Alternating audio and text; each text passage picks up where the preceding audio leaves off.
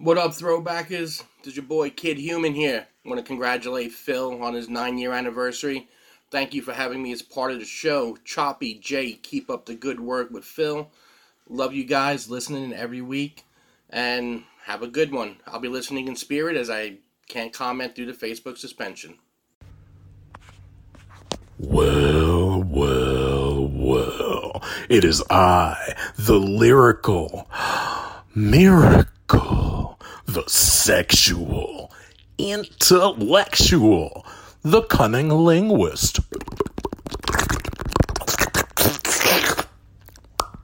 and the quintessential stud muffin, Joel. The only thing more insane than me giving your mom, your sister, and your girlfriend 8 3/4 inches in their ears is the insanity you've heard on Turnbuckle Throwbacks for the last 9 years.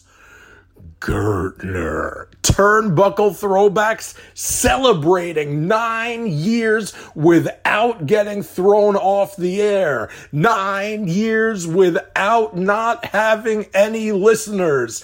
9 years of trying to stay relevant. Congratulations. You guys aren't just doing audio good. You're doing audio well.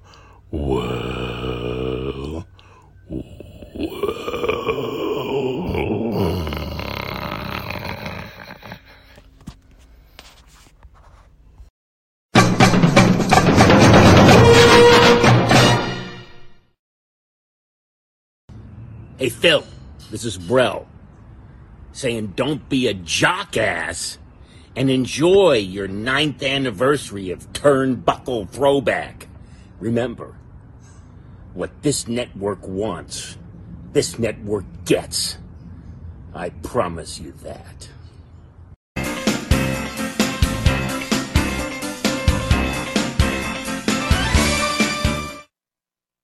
Welcome back to Worldwide Wrestling. We saw his entrance at the beginning of the program, and now let's welcome to the ring the one and only Nature Boy Ric Flair.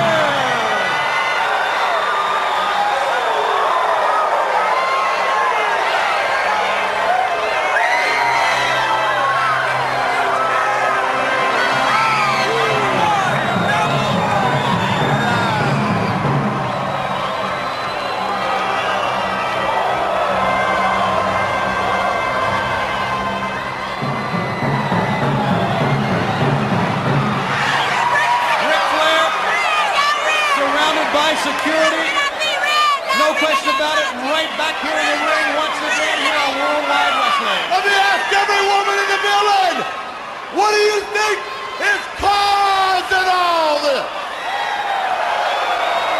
Is it because Ric Flair styles and profile? Is it because he's custom made from head to toe?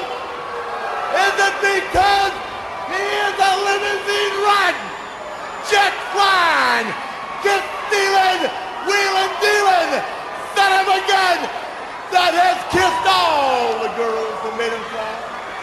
Or is it because right now he's basking in the heat and the glory of a career unparalleled in all of professional sports? 9 world titles. 9 times I've been the man. And now I come back to WWF, and who do I see but Dustin Rhodes popping elbows like Big Dust. I see Barry Windham wearing a belt I never lost. And then I see the 450-pound monster Big Van Vader calling himself the world champion. Well, isn't that a piece of cake when the real,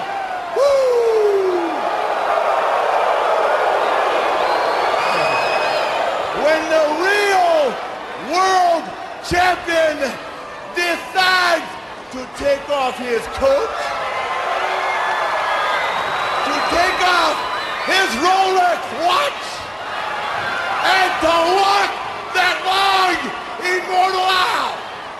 One more time, you, Tony Schiavone, and all of WWW will say, to be the man, you have to beat the man. And to you, Big Van Vader, one more line.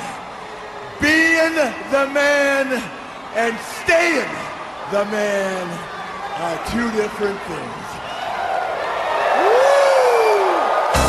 The Nature Boy Ric Flair will return after this. Happy anniversary, happy anniversary, happy anniversary, happy anniversary. We now state emphatically it's happy anniversary. Not another day could be a happy anniversary. Oh, happy anniversary, happy anniversary, happy anniversary, happy, happy, happy, happy, happy, happy, happy, happy, happy, happy anniversary. All right, knock it off. Your shows, your entertainment, and your network. This is Rant EM Radio. Remember, what this network wants, this network gets. I promise you that. Ladies and gentlemen, this is the main event of the evening. Broadcasting live from Shaolin, Staten Island. Freak Show Central. Where's that? New York City. The recognized symbol of excellence in sports entertainment broadcasting. It's the Turnbuckle Throwbacks Wrestling Podcast on Rant EM Radio. Proud member of the Shining... I'm just over it. I really Let it am. run. Yeah, I'm over it. Like, fuck it. You know, whatever it is. I'm over it. What's that? You hear me? We're live. We're live, pal. Yeah. So anyway. But yeah, like I said, so it's kind of funny. We talk a little bit of wrestling in pre-production, but we talk a lot about what the fuck does this thing do? Right, exactly. How come this isn't working? Software, soft serve, same fucking thing. Yeah, exactly. Exactly. So I'm gonna have to splice the audio on this. I'm over it, man. Technology's not my friend. Technology is not my friend, and I try. I buy these programs. I don't know. I'm over it. If I call in, will it catch fire? Will everything catch fire? Probably. Thanks, Matt. Yeah, probably. Yeah, probably. He's texting me. Yeah, probably. Yeah. But and big shout out to Rob. By the way, Elaine, great looking hair. Yeah, the locks. By the way, COVID hair. COVID hair. COVID hair. Listen. The new tag team. We might as well. At this point, we could be the new Oriental Express. Wow. I'm Paul Diamond. What? Yeah, ring the bell, Rob. You can ring Got the mask. I'm Paul Diamond. I'll be Fuji. I'll get my top hat. Fuji the Stooge. Sorry, that's right off the top of the head. That's And- great. I approve. Yeah, there we go. I approve. I'm Okay, it's got the Oriental stamp of approval. about to say, I'm allowed to say that, right? Some of your best friends are white. They're all right here. Ring the bell. We found the bell. It was great as soon as I walked in, because I knew Matt Spock was going to be here and Robert. I seen it late. I'm like, look at that hair. So, this is great. It's an absolute pleasure to be here. I can't even. We haven't seen you since that convention, the old school convention. Yeah. I believe. Yeah. 19. No. The MLW show last year. Yeah. Right in it was February. February before. Yeah. Yeah. I still blame Matt for that. Yeah. That's Fucking definitely. pandemic. Yeah. We'll be in Philly tomorrow for MLW. Yeah. Sold out. Battle Riot. I finally read the rules. I didn't know what the rules. I never saw one before. It's a 40-man like battle royal. You can win by pinfall, submission, or throw a guy over the top rope. They start with 40 guys. I don't know. Let me look at the. Hold on. Let me pull the rules up again. Is that the world's largest Royal Rumble again? No. It's 60 man. No. They should bring it back to World War III. It's a mashup of Battle Royal, Royal Rumble, Anything Goes, Street Fight, supersized main event, 40 wrestlers, new participants every 60 seconds. There'll be surprises, there'll be legends, there'll be what the fuck entries, and there'll be no disqualifications. Eliminations by pinfall, submission, or by throwing your individual over the top rope. Anything is possible in a battle riot. I'm not gonna lie, I'm kind of really upset that I'm missing it because especially now, like I looked, I was like, fuck, man, I was like, I really need to go to a show. Yeah, I told Steph because she's not into wrestling. I said, you can actually, we'll take an Uber from the hotel. So there's a bar, there's like a lounge there you could drink. It's like a bar, you know. Yeah. They fixed the arena up pretty nice. It looks totally like not like what it used to look like. The only thing that's the same is the mural in the bathroom. I remember Bowman looking at it. He goes, "Holy shit, this place has changed big time." Yeah, man. It was when I went. It was a bingo hall, and it barely fit 1,000 people when I was going. So. Well, I hope that you see that design that they have for the poster. Yeah. The promo poster. If they sell in a T-shirt, yo. Yeah, they don't carry fatty sizes though, man. I'm like, oh. So I want to get something from the event though. Like when I see the G1 thing, I bought that poster specifically because I knew I was taking a picture, and I was like, all right, but this thing might be big. Apparently, I know it's sold out because we haven't had any wrestling live in a while, but I'm assuming it's gonna be good because they've been plugging it and there's a lot of good talent over there too. So Davey Richards is coming back, yo. Fatu's in there still. I love the Contra unit. Yeah. Those guys are awesome. Yep. I love those guys. They're fantastic. Dario Cueto's back with his new name. Oh, the Lucha Alliance thing, whatever they're doing, I guess. The what? It's supposed to be like Lucha Underground. Oh Jesus! Nah, it's pretty cool. I'm a big fan of that. Yeah, I just got back into Lucha Underground. I'm on the second season.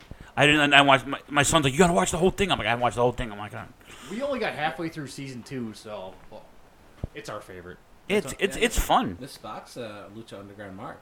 Yeah? More than me. Oh, yeah. Really? I've only seen the first season. Ah, very nice. Yeah, and she got a good... I wish they had it on DVD, because we've met a bunch of them. We've met I met Brian Cage, but we met Johnny Mundo on there. We met Taya. She was super nice to her. Yeah, I have a Prince Puma autograph. Hammer's aunt worked... she works at radio stations. She was doing, like, promotions. And he showed up at one of the events, and she's like, you know who? She calls me up. She goes, who's Prince Puma? I'm like, that's fucking Ricochet. She goes, who's Ricochet? I'm like, doesn't matter. Well, I got you an autograph. I'm like, yeah, thanks. Rick O'Shea. So. Lucha Bros. Yeah, Lucha Underground, it's produced by Robert Rodriguez. Yeah. Listen, it was, when it came out on, I can't think of the name. What's the name of that TV channel? It was El Rey. El Rey. Yeah. El Rey Network. That shit was. I never seen season 3 yet, but I know it's on Hulu. I think. We watched it on Tubi. Oh, Tubi. That's what I downloaded. Tubi. I had to watch Tubi. Yeah, and if you look in season 1, our boy Kevin Gill's all over like 3 or 4 Oh, gee, I keep talking Queen's Zone, by the way. The Crown Prince of PMA, Mr. Kevin Gill, another friend of the show. Every time I try to get him to call in, he's floating around the country doing something. Last time I saw him was like 1997 in Castle Heights. I was watching some band called Born. They're from Queens, hardcore band from Queens, and he was plugging one of his CD, the CD he put out, that one famous one he put out. That VOD 7-inch, the still 7-inch. Not the VOD. It was like a collab of all these bands. It had a red cover. I still have it somewhere in storage, dude. It was Striving for Togetherness Records. Yes, it was SFT Records, but. You know what I'm talking about. I do. But speaking of hardcore, Bad Ball just put out they're playing August 14th at Irving Plaza. Nice. So of course I have to go. It's a Saturday night. I have to go. I'm going to message Hoya tomorrow. I was going to say, I know, but have you seen him? Yes, he looks great. Half a dude. He totally went, like, when COVID basically he stood in his house and worked out and didn't eat any meat or any kind of carbs. And he worked like an animal. His brother Dave is a fit guy. When I was hanging out with Dave, he's a military guy, and Dave was always buff, but Hoya was just. I love Hoya. Yeah, he said called Adam Blake and Toby. He said I need some PA and I need some workout. Adam Blake is into all that fitness shit, man. He married that fitness chick, the Asian chick.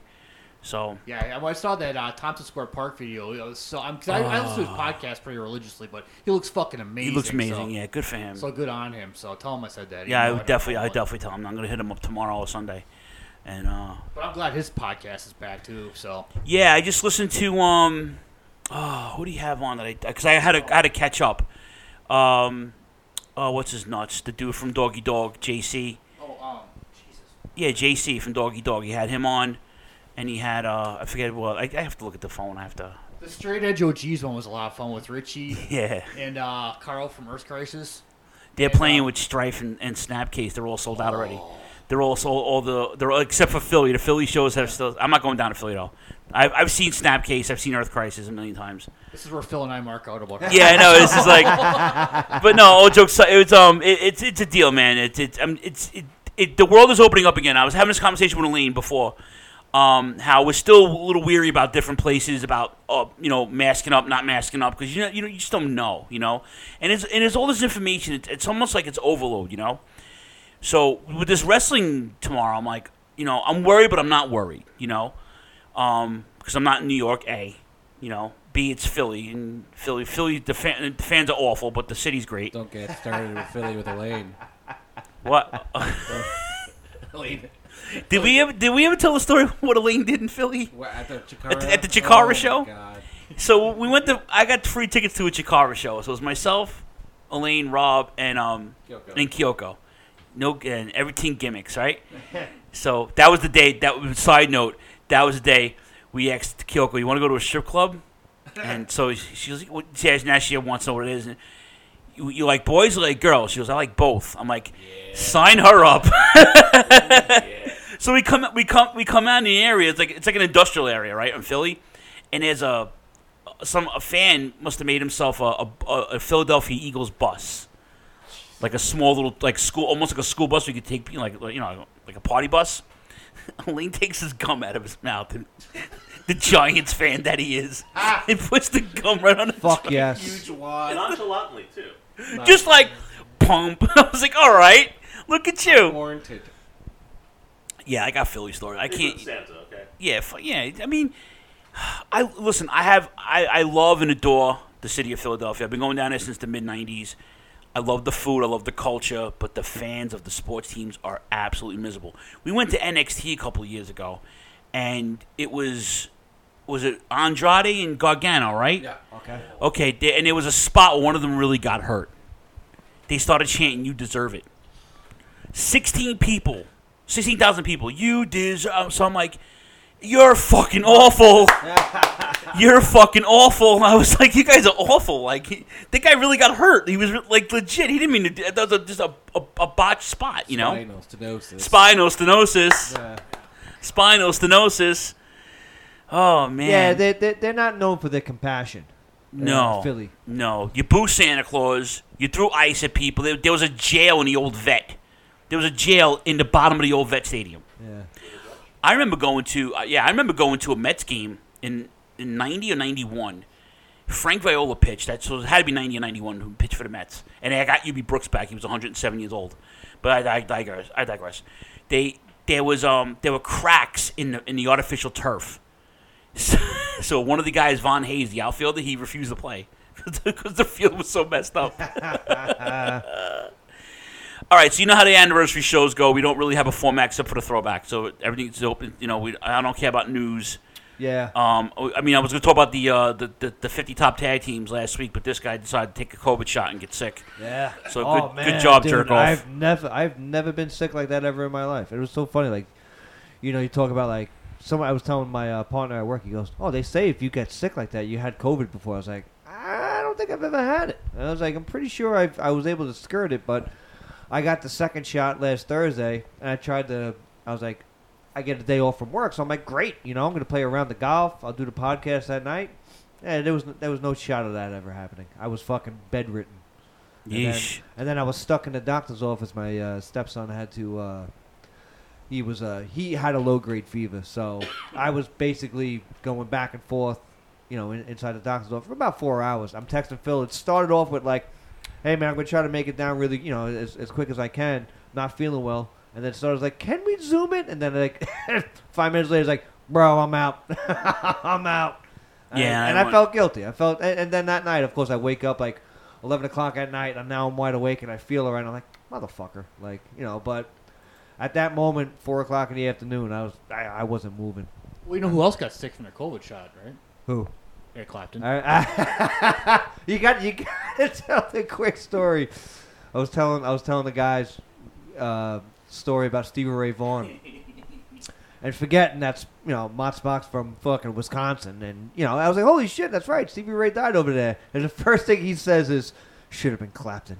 Unfucking believable. This dude walks in, smiling, hugging, introduced me to his beautiful wife, and all of a sudden he hands me gifts, and all of a sudden he's like, yeah, Eric Clapton. Fuck Eric Clapton. What? Yeah, it was so fucking funny. What? Like, that was slow so hand? good. He did slow hand dirty? I'm like, get out of here, man. It was so funny because it just came out of nowhere. I've never heard anybody have heat with Eric Clapton before. Really? Yeah. Nobody. What's the no? Legitimately, I'm not. Before I start busting your balls again, what's the heat with Eric Clapton? He's a rip-off artist. Of who? Of who though? Of who?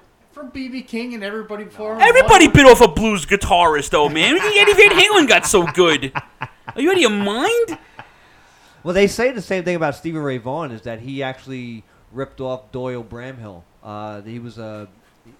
They said that about him. His style, you know how Stevie Ray had this outlandish style, he said he stole it from him. But he would acknowledge it, which is the difference. Which is always now. Eric Clapton has gotten better in his older age, but he was such a denier, like Elvis. Like, oh, I never ripped off black people with my music. Get the fuck out! Ring that bell. Ring that bell. What the fuck? I mean, if you do it, own it, pay your homage. That's good, but. The views of Mott Spock do not reflect the views of the Turnbuckle Throwbacks Wrestling Podcast, Rant Entertainment Media, Shining Wizards Network, or Dark Satellite Media. It was so funny. Or the state of the rest of the world. Thank you, Elaine. State of New York. Or the state of Wisconsin. Well. But it was so funny. We were talking about first concerts, and I was like, and then the first thing I said, Eric Clapton. Jay's first concert was Eric Clapton. I mean, I can't talk shit. Mine was Trickster Firehouse from Warren. So Fuck what yeah. do I got to say? Mine was Billy Idol. I love Firehouse. The Rock the Cradle of Love tour. And a very young Faith No More, singing the Nestle Crunch commercial as they opened up. All right, we're going to be getting a phone call from the Bill. I believe he's on the West Coast. Our man on the street. Oh, Matt Squires, by the way. This is on par with Mott Spock. He told us a joke before we got on the air, and it was so bad we can't say it on the air. But Squires has a better one. Well, we know Eric Clapton's not a good babysitter. No. Hello, sir. Hello? Maddie? Looks like Disco is not visit settings. Hold on a minute. See, this is what I'm saying. Like, we can't even fucking... Oh, that is so bad. This is ridiculous. This is ridiculous. That's almost as bad. Matt, you there, buddy? No. I heard something. Matt, hello? Hello? I can hear you now. Jesus Christ. Yeah. This dumpster fire. What's going on, brother? Good. Hey, I hope you kept the Circuit City receipt for that setup. Thank you, sir. Part of the bankruptcy settlement. You know what? Happy anniversary, guys. How you guys doing? We are at the Hoboken Tractor Museum. Buckle Throwbacks. And we are, we're at the Mad Dog Dijon practice actor. We just want to You get 3 for that. give a big shout out to Phil. We know it's been a rough 9 years. Phil's had more partners than, Larry King. Oh my God. Fucking. We just want to celebrate. We're celebrating in style over here. The first 100 people that come out to the booth to give out Mountain Rock guitar picks.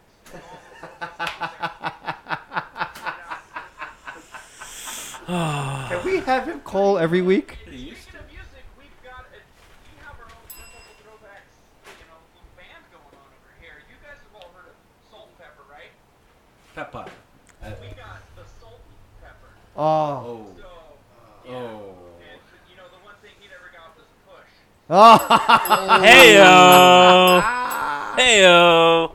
And to go with that, we all know that Jay, he's, I know most people that know, but he is a musician. So we are giving, and he did do a CD, now that the Garage Band 6.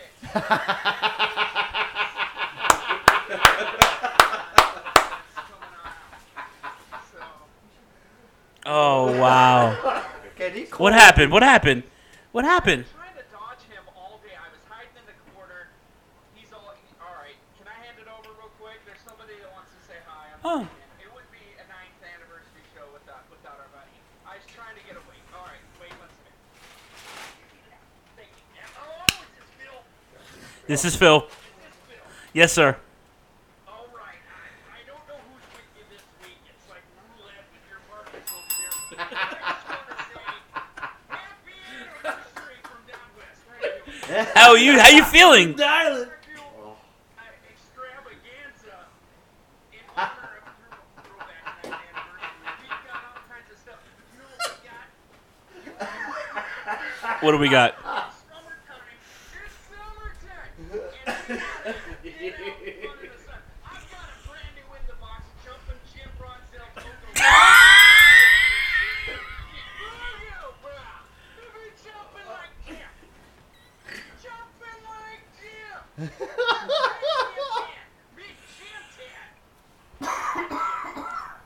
Oh, that's. You know when you're jumping around, hey, I work out in the heat, you work out in the heat, there ain't nothing worse than a rash. And I know that all the popular podcasts have Manscaped as their sponsor, but you know what we got as our sponsor this week?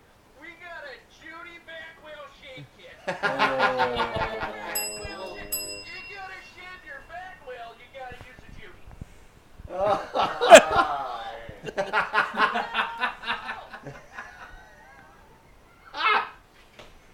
But there ain't nothing worse than getting sweat in your eyes, so we've got Ox Baker eyebrow wax.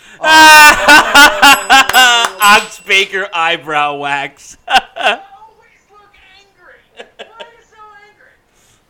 You guys could have used this. Brand new in the box. I've got a York Foundation candy computer. I'll put Oregon Trail in there with you. Skinner died of dysentery. Skinner died of dysentery. Probably work better than this. It is summer. I wear sunglasses. You guys wear sunglasses. I know Jay wears, but there ain't nothing worse than your glasses falling off. I got super calo sunglass glue. It'll never come off. Super calo sunglass glue. It won't come off. I can't take it. I love it. This is fantastic. I fucking love this.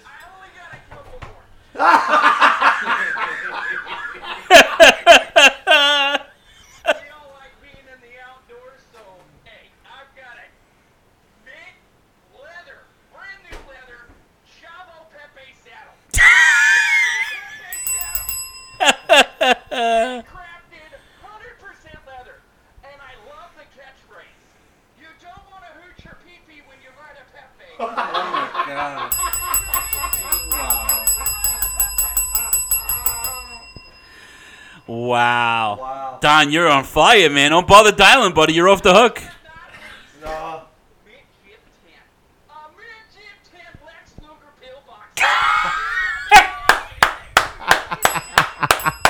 You could see. Oh no! Allegedly. Allegedly. Allegedly. Allegedly.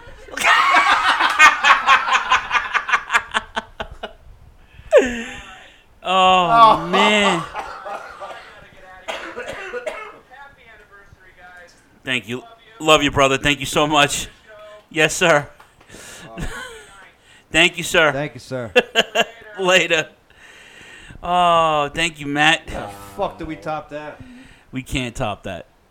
We can't. Well, I smell the pizza. Like, Yeah. definitely top that. Garifo from the Wizards shouting out to us. Happy anniversary, Thank you, boys. Kevin. Thank you, sir. And also Anthony from Hope, Wizards. hope to see you soon. Tony, rather. Oh, I didn't even see it. Yeah, thank you, boys. I'm Skipped right on through. Yeah, it's Don't worry, Big Tony. I'll give it back to my DDP by Monday, so I'll see you there in the Discord. Nice. Nice. After this week, I'm gonna sure shit need it too. By the way, so I took him out on a Mary food tour and Ghostbusters tour today of New York. Oh man. So we did you get a pizza? Nice. Double She says thumbs up. Double thumbs up. You guys can grab some slices, man, if you're hungry. That was awesome. Yeah, that was pretty Squire's awesome. coming in with the fire. Holy shit.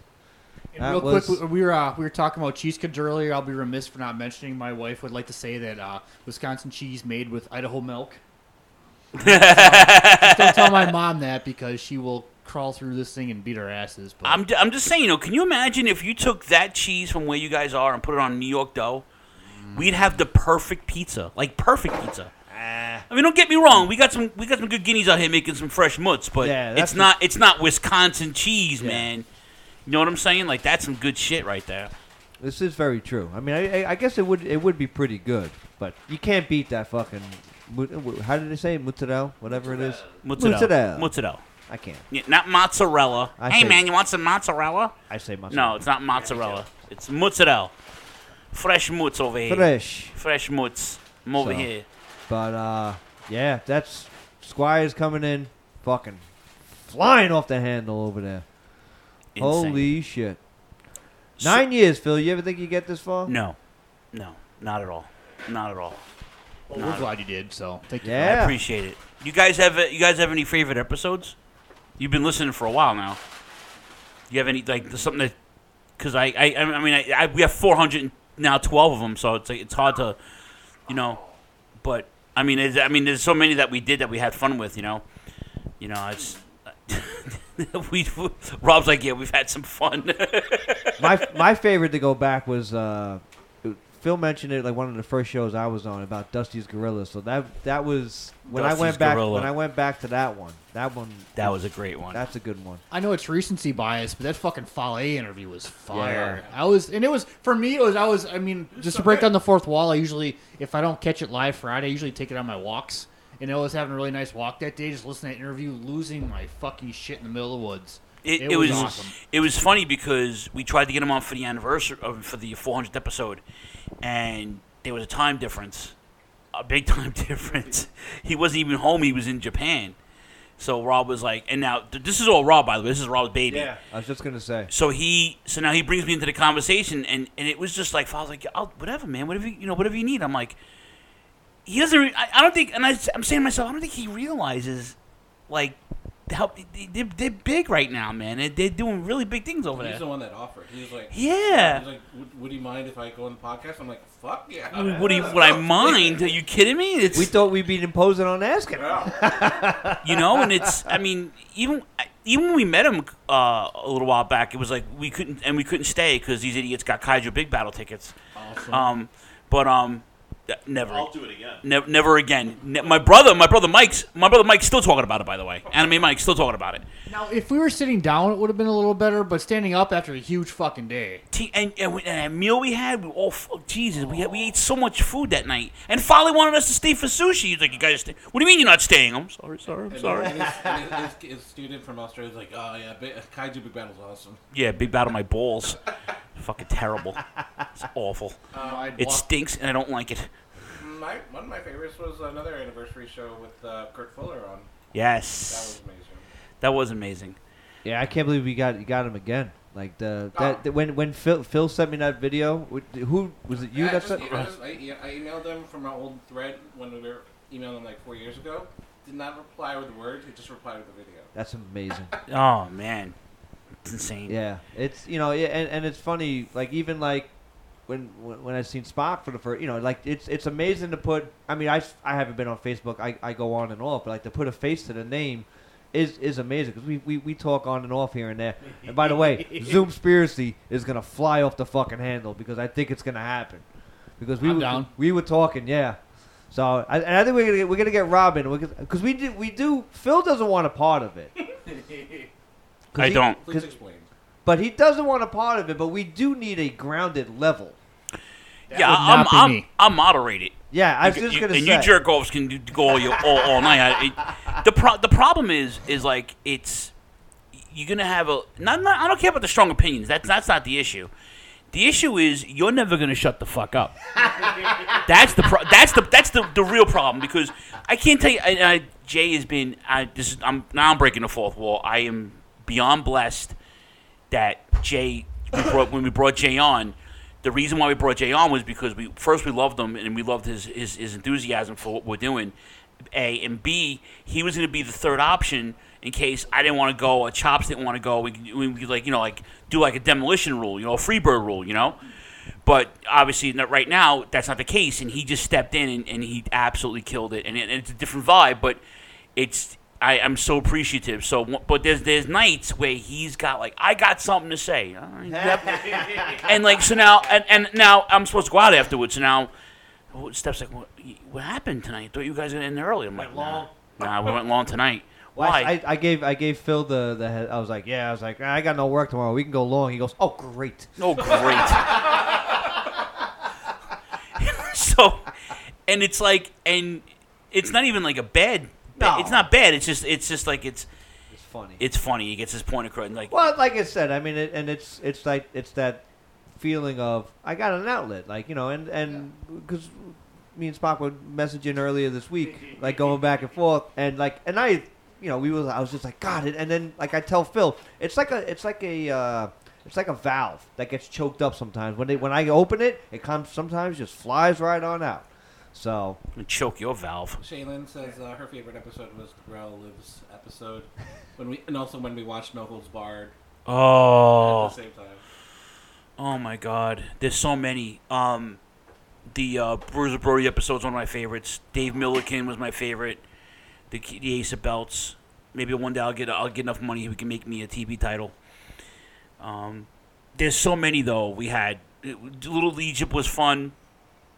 A couple of the Christmas parties that we had were really fun. Yeah, to me, my first Christmas party, that one was so funny. Yeah, I had so much fun. There was an episode where Choppy tells a story about Choppy has a phobia of special people.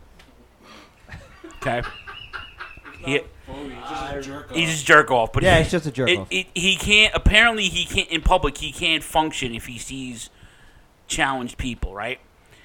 So he's in a restaurant with his wife and the kids and whatever, and he sees there's a group of people and and they were like drooling and all that. I mean, it's their condition. Choppy said he was so grossed out about it that he couldn't eat. So now, of course, I bust his balls because Choppy's a jerk off, right? So, but like the tears in his eyes, like he couldn't even he was laughing so hard. And that's the whole point of doing this. It's like, you get you get to the point where we just, like, when Squires calls in, it's like, it's a treat. Yeah. That's why I don't let him call in all the time, because it wouldn't be genuine, you know I don't know. I disagree. That was, I mean, I don't know if he could pull it off every week. That's fucking beautiful. He can, but I feel like if we let him do that, then it's gonna wear itself out. Yeah. You got to do it special occasions, so awesome. you know. You got to do it special occasions. But it's great that you guys can. I'm so, dude. I didn't when I found out you were coming. I kind of felt bad because I didn't know there was we couldn't prep anything. Like I couldn't. There was so much going on that I was. When did you tell me? Like May, right? You told me May or June or something like that. Because I had just my grandmother died in April, and I was coming back from Florida. And then, I want to say, so May probably, right after that. Yeah, it was because I didn't want to tell you, oh, yeah, I know your grandma didn't die, but hey, by the way, I'm coming I'm coming in. And I was like, oh, man. Well, what better way to say it, right? I mean, yeah. And like I said, while you're down, I was like, hey, yeah, I'm going to fuck with you. Yeah, so by the way. So. Nah, but it was but I know at that point, we were saying we were going to have it at Steph's and what have you, And I even offered to do it at my place, and this is... Logistically, this does make much more sense. I mean, we didn't plan on running into technology hurdles, but we never plan on running into them. What kind of plug does she have? What kind of phone you got, babe? Is it a C? Is it a C? Android. I don't know. Because there's an Android plug. There's an Android wire on the floor right there. It's red. Perfect. There, right there. Go ahead. No, I got one right there. It's right next to her bag. It's right next to. It's on the floor under the tray. Oh, yeah. Yeah, no, it's just that I'm fat and lazy. It's pretty much it. Is that the same kind? The phone's pretty old. Is it? Yeah, you go. And it's a fast one, too, so you get all nice and charged up in an hour. This is why she's my substantially better half, by the way. Don't we all? Behind every man is a good man is a great woman, man. As Rob can attest to, about 6 times she saved my ass just today. So. Right. Yeah? He almost died in traffic. Yeah. Yeah. Look both ways, Spock. Look both ways. She ain't wrong. Yeah, it's a different way of life here, man. I'm dying to come out by you guys, though. Yeah, I'm dying to come out there. You guys are always more than welcome. I know, man. I can't wait. I have a couple of flights I have to burn from JetBlue, so I might do that.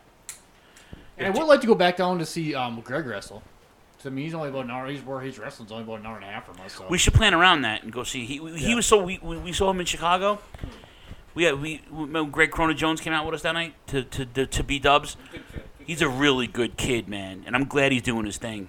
He conditioned himself. He worked out, went to the school, got the training. Now he's like kids are making signs for him. Oh, And yeah, dude, yeah. he's got his own T-shirt now. He's all like he's badass now. Yeah, I want to have him on the show. Actually, I want to have him come on. Yeah. But of course, though, I go down there. Of course, in the next week, it's like, oh yeah, it was my debut. It was next week. I'm like, mother. Well, so how far are you from him? Less than an hour and a half. I mean, it's a real jump. That's the Illinois border, right? Yeah. Right? Okay. But I mean, we're in the Midwest. I mean, an hour and a half is like going to the fucking grocery store for us. So I mean, it's true. Yeah. I'm about to say, I'll show you how sheltered I am. Everything like west of, I want to say like Pennsylvania is Midwest to me. That's true because I vacationed in Pittsburgh a couple of years, right? No, exactly. I love Pittsburgh. As a matter of fact, I almost moved to Paoli, Pennsylvania, because when I was working for Transcare, they had an office out there, and the girls at the time didn't want me to go. I was like, I could have been making New York money in Pennsylvania for the time. It was like 2003. So I went a vacation in Pittsburgh a few times, and then one year when I was out there, it was the year of the blackout, 2003. I missed it by 3 hours. As soon as I got the PA, the city shut down because of the power outage. So when we drove to Cleveland, and that was like 2 hours. I'm like, really? We're only 2 hours from Cleveland? Yeah. My buddy was like, yeah. I'm like, that's great. And the whole thing was fucking terrible. Still my favorite baseball stadium. PNC is a beautiful. PNC is my favorite park. It had a microbrewery in it. Yes. Yeah. Okay. Primanti Brothers is amazing. They put French fries and coleslaw on the sandwiches. How do you not beat that with a stick? You know what I'm saying? Huh. But the microbrewery, I know Jay's not with the not with the alcohol right now, but they make their own beer, Iron City, and it's there, and it's really good. Like it's solid. It's a good beer. And what else is there that I like? There's a bunch of shit that I like. It's my favorite park. My favorite part by far. And everyone's. I mean, being from Milwaukee, Pittsburgh's a very blue collar town. It is. Yeah. I mean, so people were very welcoming there. I mean, I've gone to other cities, Wrigley, where we weren't as welcomed. I mean, granted, we were a bunch of drunken assholes, and I don't know how we get our asses whooped, but everyone Pittsburgh was super nice. What's up, Roberto? Shaylin says another favorite episode is when Phil Choppy and everyone on the chat were fan casting the upcoming Hogan biopic. Oh, that was funny. See, when we were in Chicago, the Cubs were on the road, so we went to go see the White Sox. Guaranteed Rate Stadium. Guaranteed Rate Stadium, but we had a good time that night. But we almost died. We almost died that night, yeah, too. But we almost died that day. We guys were falling asleep back in a car driving to the south side of Chicago. But we, I got to tell you though, it was a fun town, and that poor waitress hated us in Giordano's when I told her, yeah, you have a really good casserole. She was like, how do you like my pizza in New York? I'm like, it's a casserole. It's good. The best was X. He was like, whoa.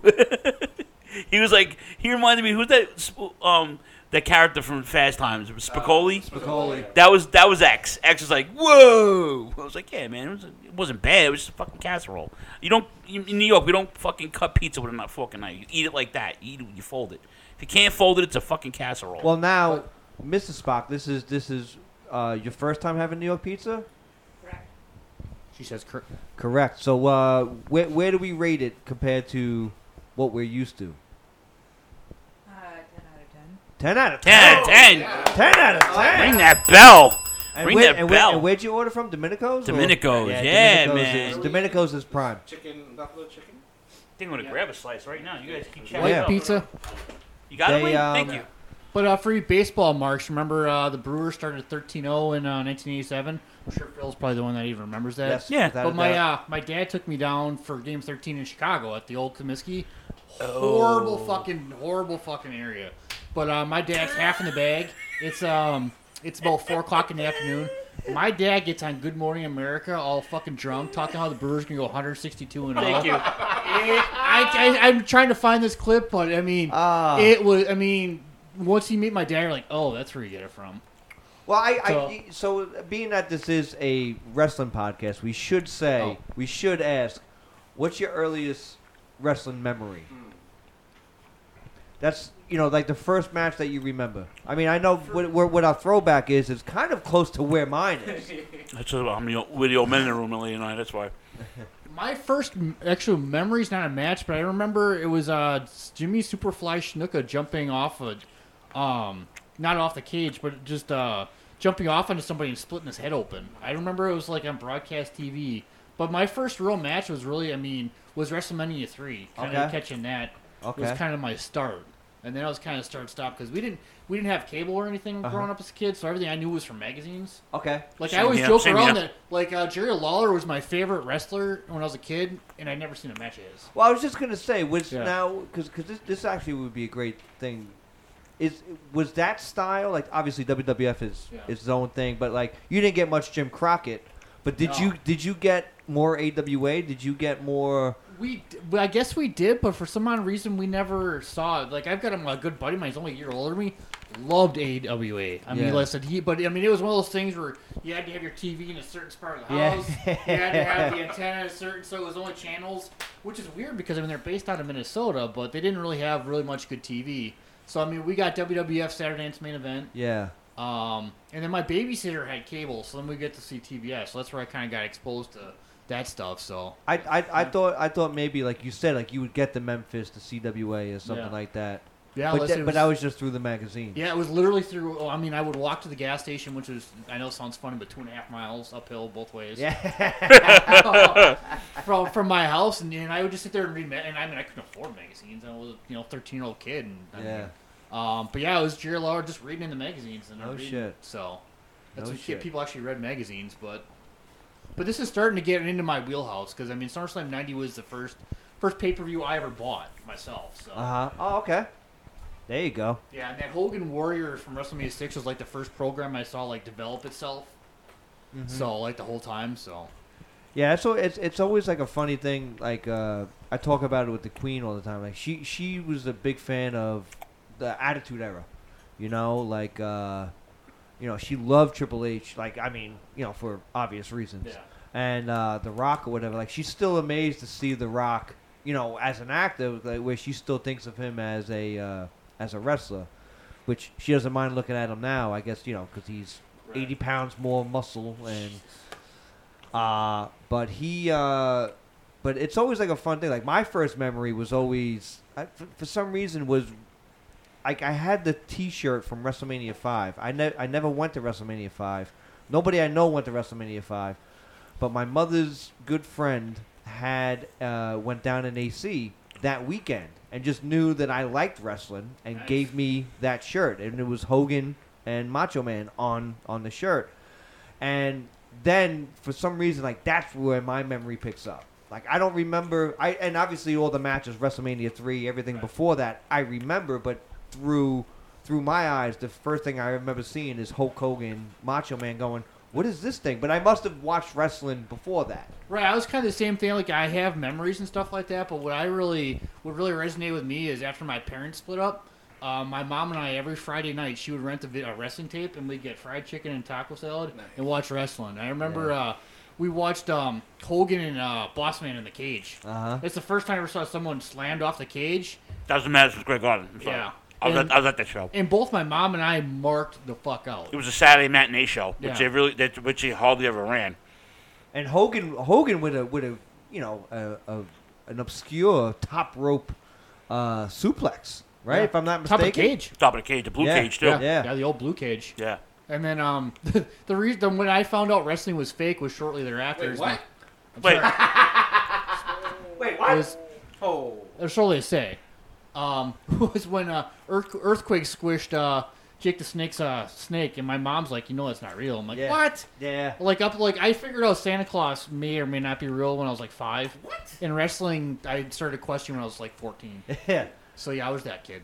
I remember my cousins and like neighbors telling me, "It's like, you know, that stuff's not real, right?" I'm like, "Oh yeah, I know." And then deep down inside, going, "I think it's real." It's real to me, damn it. It's still real to me, damn it. But it was the kids talking on the bus. You know, I was busing to school and everything. That's really kind of where it all started. And I'm very fortunate. Obviously, I'm biased, but Milwaukee, Wisconsin, Chicago has a great wrestling history. Hotbed, yeah. Absolutely. Minnesota. Absolutely. And you know, as I start to make friends within the business in the area, kind of some of the older guys, kind of digging into the history and everything. So I'm very, very fortunate. You go to Wisconsin. And there's a show every weekend. Yeah. Well, I know, because I don't know if I've asked Rob that, but I think I've asked you that, and I know you're like recent, correct? Like no. Oh, probably from as long as I can remember things. Ah. And Link can probably verify. We probably watched WWF religiously every week on TV, but never got any of the pay-per-views because our Asian parents didn't want to spend money for it. So we would either watch it scrambled or wait 3 months till Coliseum Video releases it and we go to Blockbuster Video. But I remember going to like Blockbuster Video. Yeah, or Video to Go was our local shit. We had Video on the Move. We had Captain Video and Flash Video. Well, I think our uncle or aunt in Nassau County had like the Royal Rumble, the second Royal Rumble, and we watched that one time. That's like probably one of my earliest pay-per-view memories. My earliest pay-per-view was a videotape of WrestleMania 2. It was my godmother and my Aunt Joanne. She was a court stenographer, and she had a friend who had cable. We didn't get cable in the 5 boroughs till like 1990, 89, 90. But they had cable in the suburbs forever. You guys had cable way before we did. I mean, not you guys personally. I mean, your counties had cable way before we did. But that's where I fell in love with. I saw wrestling. My first memory was there was 2 channels, Fox, Channel 5, and WWOR, Channel 9, which is ran out of Secaucus, New Jersey. And they would run wrestling all weekend. 6 o'clock at night wrestling was All-Star Wrestling, it was called. It was Channel 9. And the opening was Hogan winning the title from Sheik. And it was like, and new. And it was like, just, not even Hogan, because I hated Hogan. Just the hype. They would play Eye of the Tiger, but my first memory was Dr. D. David Schultz and Piper beating up on some jobber. That was like my earliest memory waiting, because I was a latchkey kid for a couple of years. My mom worked the weekends, and when her second husband was a douche, and he would be on his binges, I'd be in the house with my sister, and I'd be lock up the doors and just watch TV all day.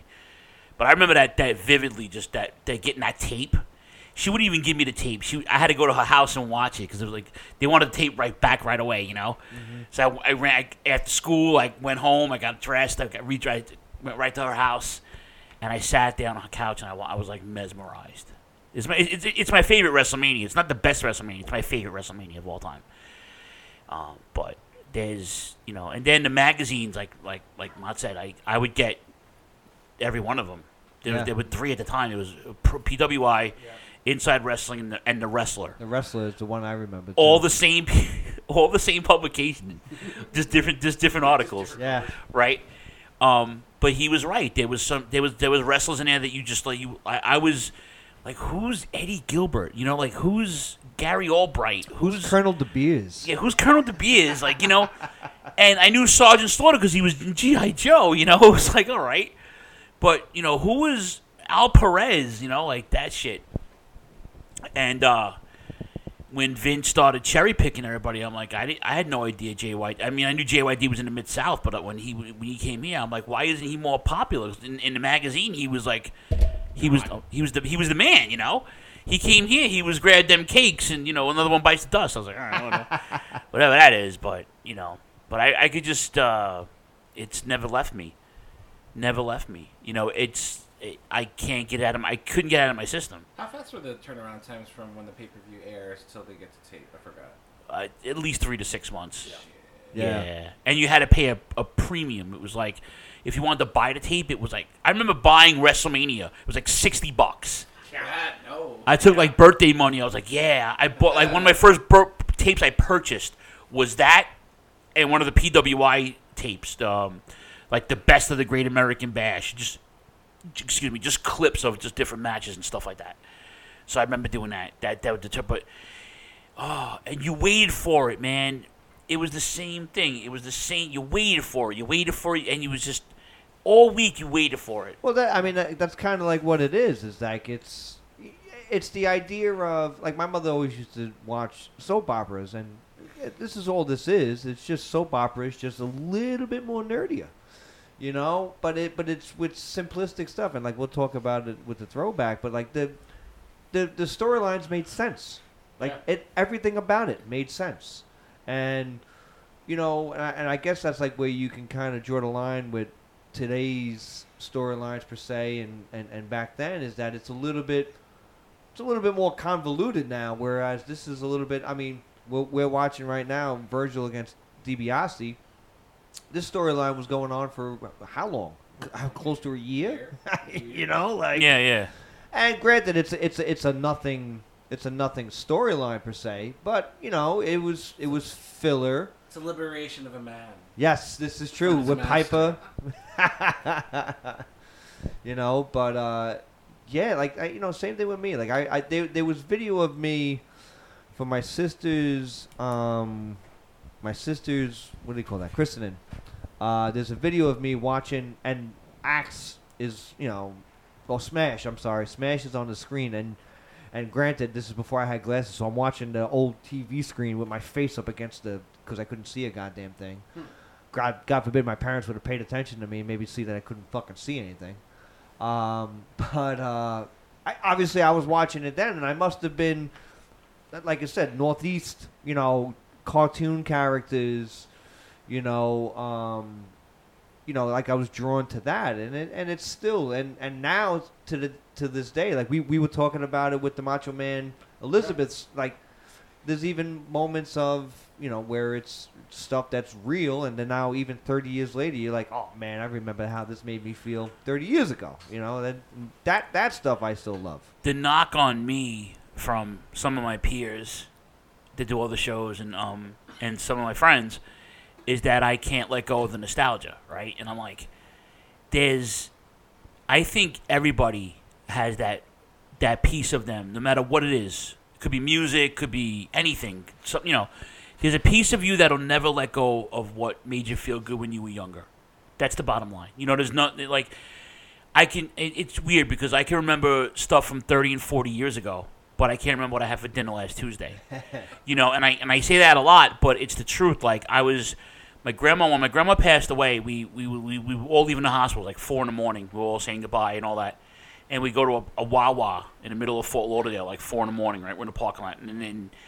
And my aunts were talking with my mom and all the siblings. And I'm like, yeah, I remember that. You were wearing a green sweater and you were going on a date that night. Now, my aunt's 10 years older than me. She's like, what? I'm like, yeah, you and Richie, you had a date that night when Grandpa said so-and-so. And she's like, you remember that?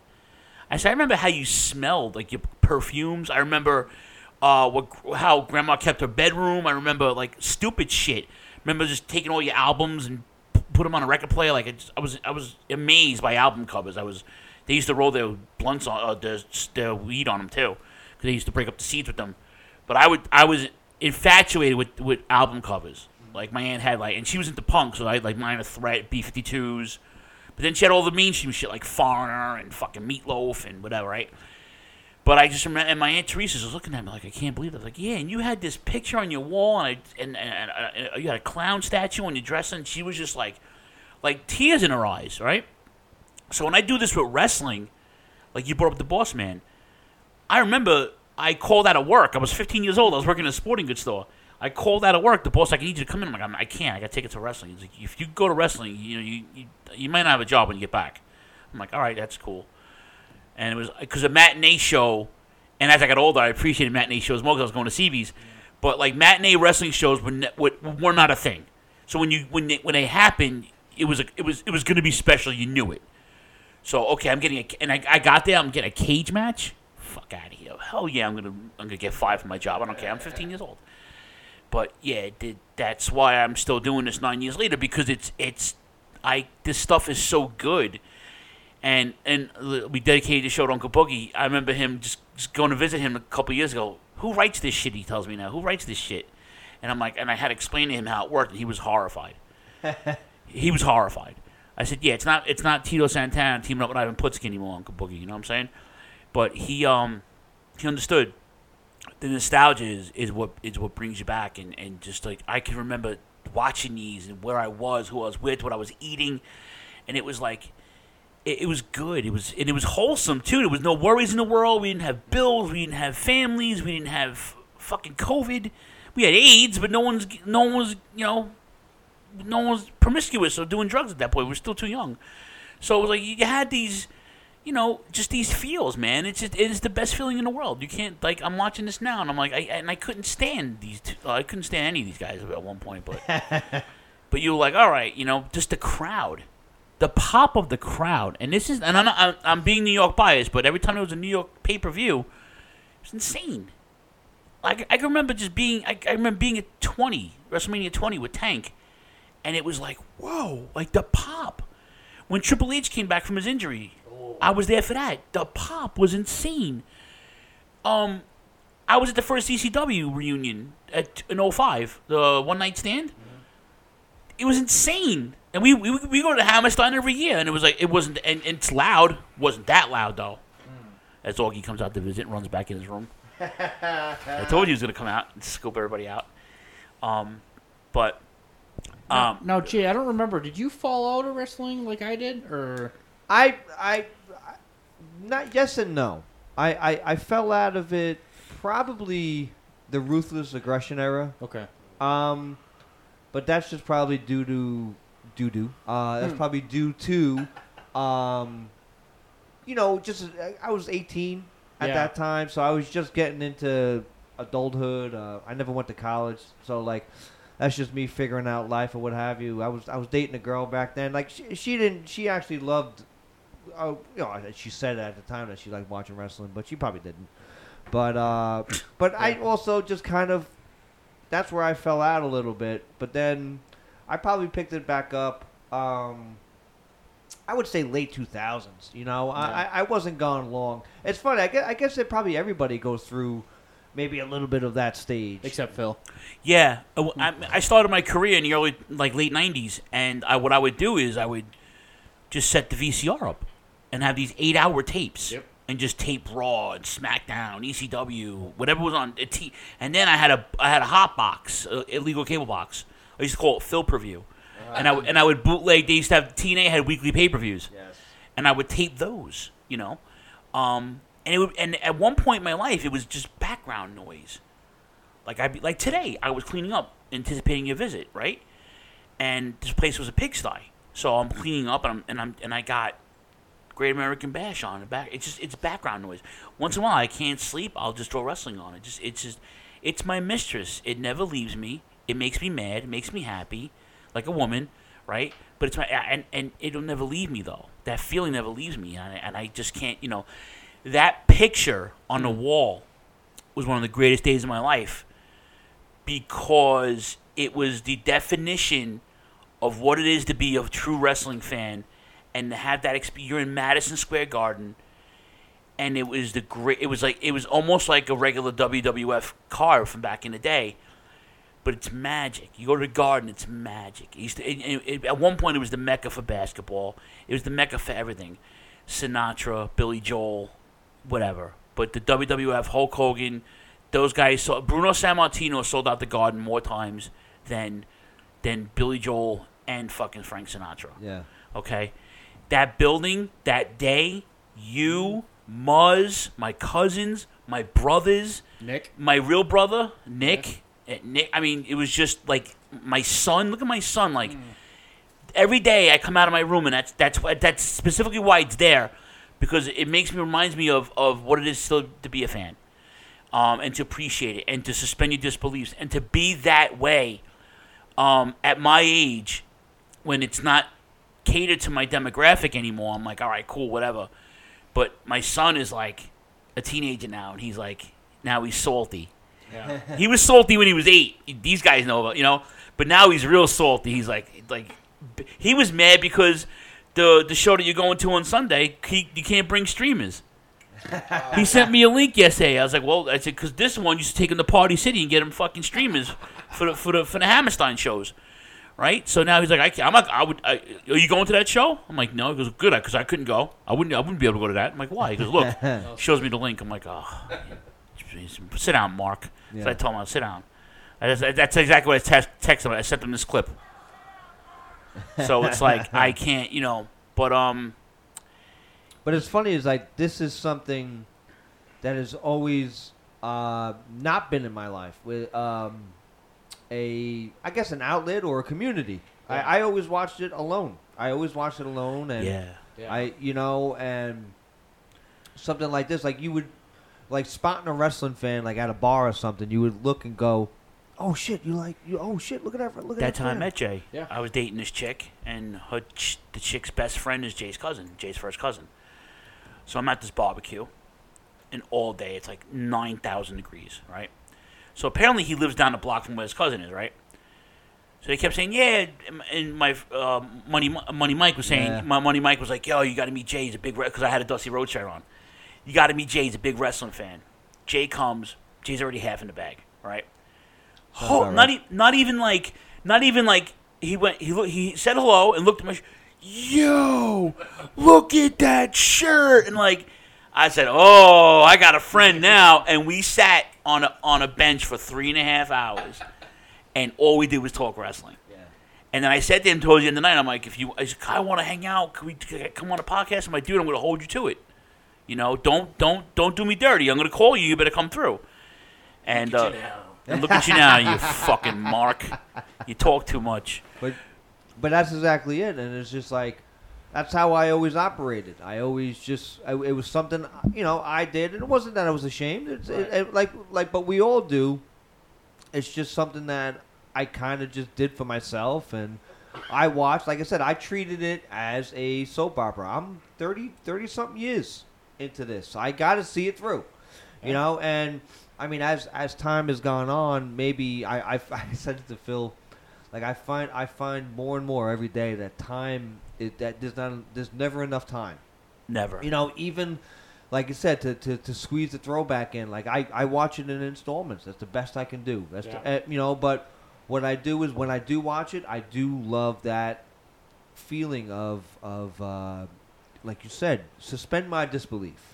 Yeah. There was a time, right, where we thought about, right before Jay hooked up with us, we thought about not doing, I think I remember telling you this, that we just thought about not doing anything current and just doing a throwback, right? But the problem was that there was so many people that listened to the show that loved that we do the current shit because our take on it is way different from other people. You have to understand, I'm a decade on him. So, like, sometimes my take is way worse than his and vice versa. Because, again, it's not catered to me. I mean, I watch all the time. I invest it, and I watch it in installments like he does. But it's like I get disconnected because you know how it is. It's like it's not the same. And I was telling this to my girl because she's into the theater. She's into, and she even ran her own theater thing camp for kids. And I was like, I look at wrestling how you look at Broadway actors and actresses. I said I look at it as a show. As how the performers, how they perform, how they act, how they carry themselves. The matches now sometimes are secondary unless you're a certain kind of wrestler, unless you're an Adam Cole, unless you're a Gargano, unless you're a Ciampa or Davey Richards or Jonathan Gresham, like you know what I'm saying. They'll tell the story in the ring, and half the crowd is over it. Meanwhile, we're going to Ring of Honor every year going, yo, that's the story right there. Cole and O'Reilly in the ring. That's the story right there. Not to be this guy, but I could see Jonathan Gresham wrestle Davey Richards for Warrior Wrestling in about a week and a half. Yeah. And I wasn't going to go, and it's Bucks Game 5 if they make it that far, and I'm still going to go to wrestling. Dude, Jonas is putting up 40, and he's still losing, bro. The Suns are just too good, man. They're running the floor on him. It's like D'Antoni's coaching them again. But I mean, and listen, I always appreciated the outlaw aspect of ECW. So once ECW left, it was, and I didn't have access, like internet access to like what was going on. So I really fell out like 03, 04. Yeah. And it was from lack of access. And then literally one winter I had cable. and I just stumbled back onto Raw, and then it was a combination of that, and I found podcasts, and then it was when we started dating, so we kind of both got into it together. Cool. And like the second thing I showed her was Lucha Underground. I mean, she loves Roman. I mean, what's not to love him? Who doesn't love Roman? Who doesn't? You know, he's handsome. But yeah, we I've really heard. You want to play with his action figure? I have it in the drawer. You know, and we really bonded over Lucha Underground, which is the epitome of storytelling. Literally, it's, I mean, the stories in the ring are almost secondary to what's actually going on in the actual story. Yeah. That's what's good. And like I said, I mean, they're doing it now with MLW. I think his name is Caesar Rowan or something like Caesar something. And I premise every extracurricular relationship I have with, I'm a wrestling fan. This is who I am. This is what and like everything I did was DIY. I wanted to be in a band, I started a band. I want to do a podcast, I did a podcast. But pro wrestling was the drive. It was the fun. It was the anticipation of the next match, the anticipation of the next card, the next pay-per-view. It's the same thing if you're like, I remember like my mom watching soap operas back in the day. You know, she had to watch All My Children every day, or Ryan's Hope, or General Hospital, whatever it was, and it was that episodic, you know, oh my God, I can't wait for that next 45 minutes the next day before the news comes on, you know, because it was always on like 4 o'clock in the afternoon, between 1 and 4 o'clock. But that was me. I couldn't wait for Saturday morning. I couldn't wait for Saturday night, and I couldn't wait for Sunday morning. There was 3 shows on for years. And in between that, you had good TV. You had Saturday morning cartoons. You had your Kung Fu Theater. You had your Godzilla movies, you know. But it was just that anticipation. And now I share that with Michael, too. It's like when Hammer, like, it's just like yesterday, you know. We turned a sad night into like, hey, am I coming over for the pay-per-view on Sunday? I'm like, yeah, of course you are, you know. And then it became like a thing where I get to see my boys. You guys, we get together every 3 months. We try to get together for all the big 4 pay-per-views. Are you coming over? Who's doing this? Who's doing what? I host. Elaine hosts. Yeah. Rob hosted 1 or 2 of them already in his old apartment, in his apartment. But it's like, you know, that's what you forget about the matches now at this point, you know? Like, and then you came in, like, even if the card sucked that day, how much fun did we have? It's fucking amazing. Right. That's the feeling. It's the feeling I get every single time I do something like that, you know? It could be just, we're getting together for SummerSlam. It doesn't matter. Who's got the food? We always had a nice spread. We always had a good time. We always laughed. We always joked around. And sometimes we didn't watch half the matches. Am I lying? Nope. Right. So it's like it's like, and now and when Jay had that enthusiasm, I'm like, all right, this is he fits right in. You know. Come with us tomorrow, man. I know. I can't. Mr. Bob.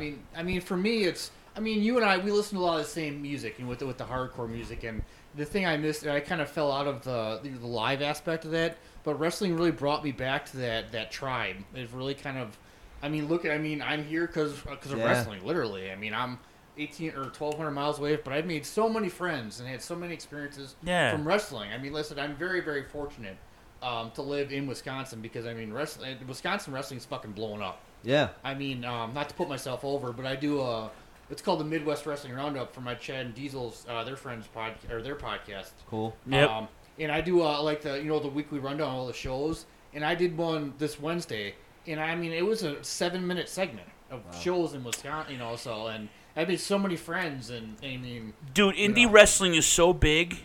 I get an email from a dude in the UK. I'm on his mailing list, and he gives you a list of independent shows from every state and in every country that he can get his hands on. Oh. He gets a rundown this guy Phil Stamper. He's just like every week I get like a round, you know. And it's like, okay, you know, when I didn't really go to a lot of indie shows up until about 15 years ago. I mean, I go to like spot shows, and Johnny Rods ran his. I went to his shows. My buddy Jay wrestled him. My buddy Dave wrestled him too. But I just you know, the scene and like it's the tribe. When I was going to hardcore shows, it was like everybody was dressed as, like, they listened to hip hop, they listened to metal, they listened to like. It wasn't just like we weren't going to an Iron Maiden show and just all a bunch of fucking stoners. You know, it was like I went to a hardcore show and it was hip hop heads there. There was skinheads. There were punk rock kids. There were like, you know, there were emo kids and those awful goth chicks, right, with the pins in their nose. From your part of the world, they come here and they fucking squat, you know. But I could just like, this is my tribe. This Yeah. is my this is my family now. You guys are my family. You know, I see you guys more than I see my own family. And it's for me, everything that went wrong for me, something came out of it. You know, I lost a girl, I got Jay. I lost a co-host, I got Rob and Elaine. Yeah. You know, I lost my marriage, I kept the podcast, I made more friends, I kept it moving. You know, it's like every loss becomes a lesson, but every lesson becomes a way of life now because you put yourself in that position, and it's because of wrestling. Yeah. It's because of pro wrestling, and and no matter how bad it gets, it's always going to be good from that time. There was, you know, to piggyback on that, there was, I forget it. I looked it up on YouTube too. Santana from Pride and Powerful put up a crazy, awesome video of a gentleman. I think it was like a poetry seminar thing or something. It was from this year, I believe, and it was like this guy. It was 4 minutes, 5 minutes, and he goes into it. He goes, "Why do you watch it? It's fake." Well, because it reminds me of hanging out with my dad and like talking about like that where. You know, and the way that he circumnavigated, like, Survivor Series, he's talking about his dad. His dad went through cancer, all this stuff. And it's just like, and it's stuff like that where it's like, that's exactly it. That's the reason why we do it is because, like Phil said, pretty much when we started this, it's nostalgia. It's the reason why we do it.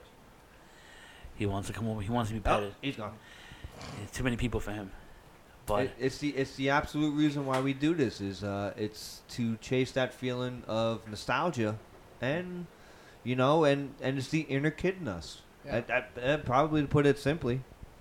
Well, and it still makes you know, I mean the feeling, like Wednesday.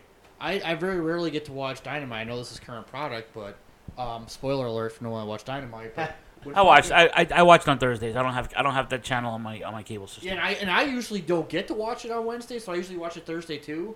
But dude, when fucking Tommy Yen showed up, I literally jumped out of my buddy's fucking chair, and it's that feeling. Fuck Excalibur. Ah, come on, man. You think it ruined it? Are you kidding me? He goes, I wrestled him 15 years ago. That's Tommy End. Yeah. No, it's Malachi Black. I'm like, make up your fucking mind.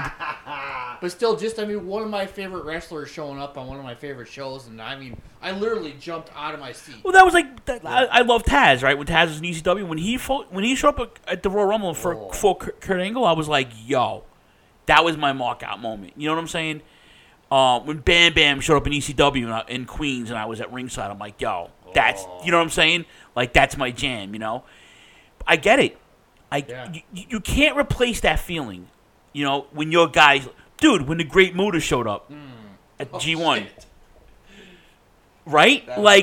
Seeing my cousin Jamie's face when Suzuki came out, and Jamie singing his song. Everybody's singing the song. Well, I didn't know the words of the song. He did. I'm like, whoa. And this is before Rob Flat left us. But sweet life. Living that sweet life. Yeah. Hashtag sweet life. Too sweet. Too sweet life. Oh, no, you know what? Speaking of too sweet, here you go. Here's the boss.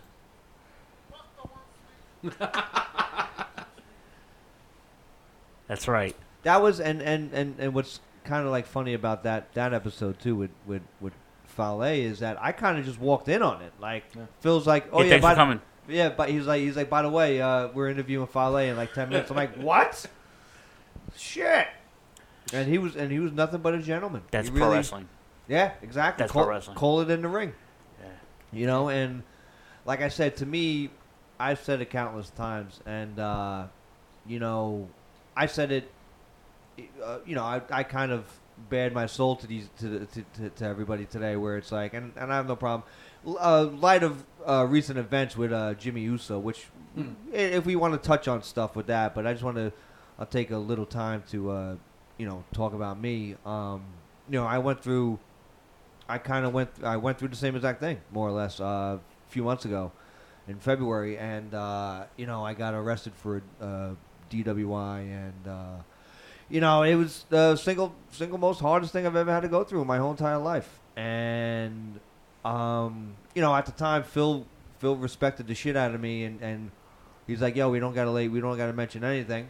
And I kind of really enjoyed that, and it gave me a lot of time to process it. And, you know, I've come out on the other side far better, to say the least. And I know, you know, the anniversary show, I think I was going to say it then, but you know, now it's out in the open, whereas, you know, just the simplest word you could put it is community. Yeah. And it's overwhelming. It's far overwhelming. You know, especially when I seen Spock, and just to think of, just like, I've never seen his face. We've never heard his voice for the most part. He's only heard my voice, and then to see him, you know, and it's just like it's powerful. It's unbelievably powerful. And you know, I am, you know, I'm 4. What did we did the math? What am I? 4 months sober? 5 months sober? Whatever. I am. 5 months. Whatever. 5 months sober. Proud of you, buddy. Yeah, thank you. I you know, I'm going through, you know, some stuff, but it's, you know, I'm coming out on the other side, and I can't thank everybody enough, you know. And yeah, I've you know, not like putting that on the record, but you know, Phil, I thank you for you know, letting me, you know, basically bombard your podcast. Your baby. We're not that old. Oh. And you scared him. It's not the power strip. Sorry. Augie went to see Uncle. Augie was getting some loving from Uncle Elaine. I like that episode when Jay put the power strip on. That's a good one. When I went to Florida to see my grandmother. When my grandmother passed away, I realized while I was down there, my cousin Richie was 20 minutes away. I haven't seen Richie since 1994, since he moved away. Wow. So I call him up. I'm like, listen, it's not really a social visit, but you're 20 minutes away. If I can get an hour from you, just come give me a hug and say what's up, you know? And not only did he come and have dinner with me, but he sat in my hotel room for like another hour and a half. So, but Richie and I sat down, and we were kids. We grew up in the same neighborhood, and we just talked about how wrestling. I'll go as far as saying that it saved my life, because I was making some really bad friend decisions, like group decisions, getting some really bad shit, right? But then I would just stop, and I would go to, you know, the smoke shop, the tobacco store, the candy store we call them, or the newsstand. I'd just buy wrestling magazines, and I would get comic books, and I would just, you know, and I would, instead of going out late that night, I would just divert to the store, and, you know, guys, I gotta go home, I gotta go take care of my mom, whatever. And I would lie to them and grab my shit and go home, and they got it, like, they caught on, you know. It was like, all right, he's not built for this. I mean, he'll still knock your fucking teeth out, but he'll go home and have all his teeth, because, you know. And it made me realize too, what's more important at that point, because when you had to grow up faster than when you know, where I grew up, it was just like either you grew up or you didn't, and I grew up way too fast. Like, I didn't get a chance to enjoy my childhood. That's why I'll still buy action figures, you know what I'm saying, because I'm a retard. But in the same breath, it saved my life. Instead of going to that scene, I'd go to a show, or I'd buy, instead of buying something that I shouldn't be buying, I'd buy a wrestling magazine or a ticket to a show or whatever, a collectible or whatever it is, right? So when I got to put that on Michael when he was like 3 or 4 years old, it was like the greatest thing, you know. And then years later, I started a podcast, and it was, you know, the rest is all right. You know, you know the rest of it. Yeah, excuse me, that was a sneeze. You all right? Yeah, dying. But no, I'm glad that you know, it worked out the way it did. You know, we missed Choppy, obviously. Yeah. Not jerk off. Yeah, he really is, right? He's just a. It's but you know, he got it too. You know, he understood the passion, and he caught on by just sitting in once in a while. And he was like, you know, I said, you like that, huh? I said, yeah. You know, Chops. Huh? Missy Chops. Yeah, we do, man. We do. It's like big time. I can't, and I, you know, I understand what's going on. It's like, I'm not, you know, we all know what's going on, but it's like, you know, I've had people tell me that that you added Jay, it's gonna mess up the vibe and da. I'm like, it's Fuck 'em. Yeah, really. Fuck it. Yeah, I because don't know how else to put it, but no. Yeah, exactly. Put that cigarette out. No, yeah. That's what I'm saying. But yeah, it is what it is. And Choppy, just so you know, you have a DVD here waiting for you. So Yeah. He's so not don't- getting. He's not so- getting it. So don't let. All right, well, I'll don't. get it. Yeah, I'll let you and Phil fight it out for it. I'm but, gonna wrestle him for that. On top of the pole. On AEW title. DVD on top of a pole. I put my replica up in the parking lot. But Shaylin's saying the name of the episode should be "And the Living Is Anything But Easy" from the SummerSlam 1991 intro. Yeah. Yes. All right. So, take a quick break. We'll do the throwback. Yeah. Anything else want to talk about? Anything else tickling your tits? Nothing? Just thank you, Phil. I mean, Man, don't worry about it. Thank you for coming all this Yeah. way for a fucking podcast. I mean, you go on wrestling shows, but Yeah. But I mean, you didn't have you could have took your wife on a tour today. You didn't have to come to Staten Island for a wrestling match. Well, we got a pretty sweet tour from Rob, so yeah. There's so much you should be doing. You can't do it all in one visit anyway. You know. Yeah. Last time you were here, we went for Filipino food, right? Oh, well, that Korean barbecue, fucking forget about Yeah, it. man. Yeah, But, that's no, the best part about living in New York City. Is so many different foods. But I mean, just how we met. I know we've told the story before, but just one simple message you sent me, and 3 years later, look at us, you know. So, Hey, listen, it's time's a funny thing. I've noticed that as getting older, how like fragile sometimes too, and funny how things work out. Like you said, I just happened to show up at my cousin's house one day, and then I would feel. We probably said it on the show before, but then I didn't talk to him the whole summer, and then it was it your birth? No, it was your ex's birthday party or something like that. It was surprise party. It was a surprise party. She was coming back from. She was a citizen finally. Yeah. And they were having a party, and he walks into the restaurant. He's like, "You're Choppy." Yeah, her that unmistakable voice of his. Yeah. That loud Portuguese fucking voice. Yeah. Jerko. He is. he really is. time. I mean, I'm saying. Yeah, it's hard to imagine. We've been married 4 years already. It seems like we got married last week. So Yeah. It's good when you have that in your life. You know, I mean, I lost it, and thank God I did because I didn't have what I thought I had, right? But if you have it, and it's the greatest feeling in the world, you know. And if you guys are into the same kind of things, and you just, it's a good feeling, you know. It's a one, and you should be blessed. You really should be. But yeah, she's way too good for me. But well, that's the thing too. I'm not just saying that she's sitting right next to me. No, it's the truth though. It's listen. I just got a text, legitimately, as we're talking about this. Steph just texted me, legit, 2 minutes ago. She said, "It sounds like you're having a great time. I'm so proud of you. All these people are here because of you. Yeah, you make a difference in people's lives." Yep. I'm too humble to think that I make a difference.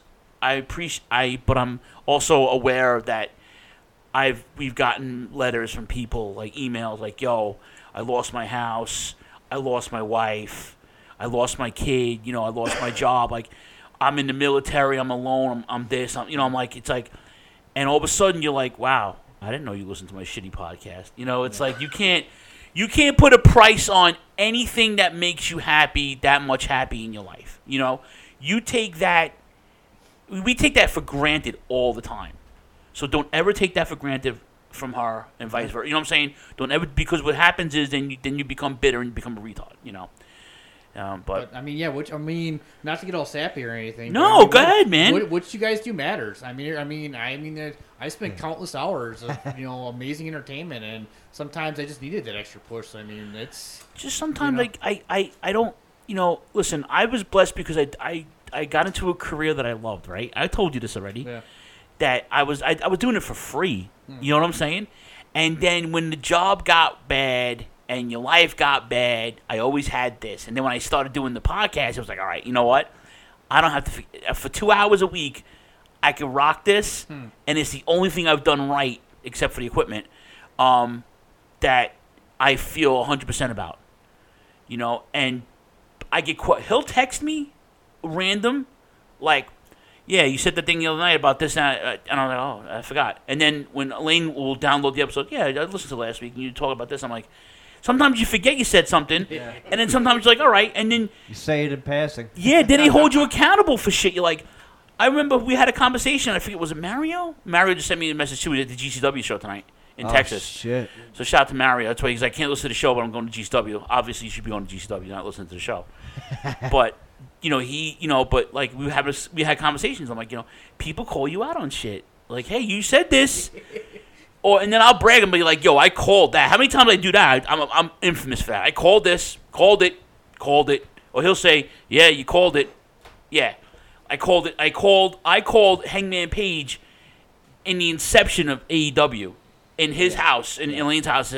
That's the face of the company. It may take a year or two, but that's the face of the company. And guess who's getting that big title push right now? Yeah. Title shot push right now. I don't know, man. I'm loving Omega. I am loving Kenny Omega. Oh yeah, how can you not? But I mean, his whole run is to make Adam Page shine eventually. I think so. Yeah, that's the way it's got to be, man. And I was telling Elaine earlier, I couldn't have been more wrong about Adam Page from the beginning. I couldn't stand that guy. I'm like, oh, some crazy fucking dumb redneck. Hell no, man. Whoops. Yeah. I'm saying this on air. This is recorded. We called it in Ring of Honor. Right. I said this in Ring of Honor. I was telling Matt that I was wrong. We met him, and I was like, dude, every time you do a shooting star press, I say a prayer because it looks like you're going to break your neck. He's like, oh, don't worry about that tonight. And then he proceeds to moonsault off the second tier of the Hammerstein Ballroom. Another moment, I literally jumped on. Didn't he fight Punishment Mark Acid that night? Yeah. What a jerk off. But I mean, I couldn't have been. And I was one of those guys that I was upset he lost to Jericho. But Jericho being the first champion was the right decision. Absolutely. All I kept saying was, Wrong again. that's the guy. Yeah. That's the guy. He is a fucking superstar. And I mean, he's got everything.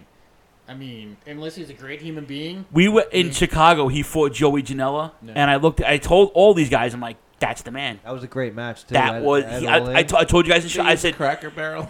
There's just certain people. Adam Cole was the same way. When I first saw Adam Cole, he was tag team wrestler. I said, you give him 20 more pounds and a microphone, that kid's gonna be a star.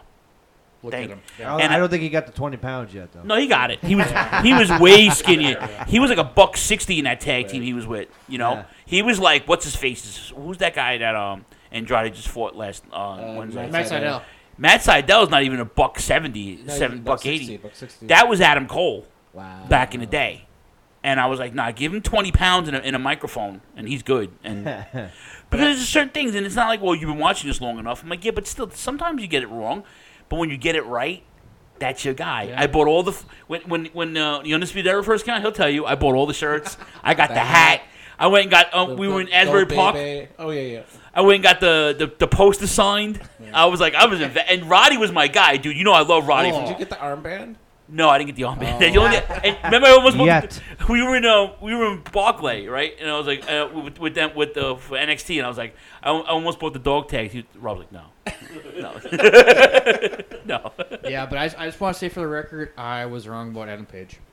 That guy is a. Nothing wrong with that. I was wrong. Fucking super. I was wrong about what's his face, fucking Shingo. Man, I said they ain't gonna get the belt to Shingo. I wanted him to get the belt to Shingo. I just couldn't understand how he was a junior heavyweight when he came out. He was never a junior heavyweight. I don't want to hear it. That dude was always. He's way over 205. Yeah, but like when he first came out, they billed him as junior heavyweight because he used to be junior heavyweight. But like.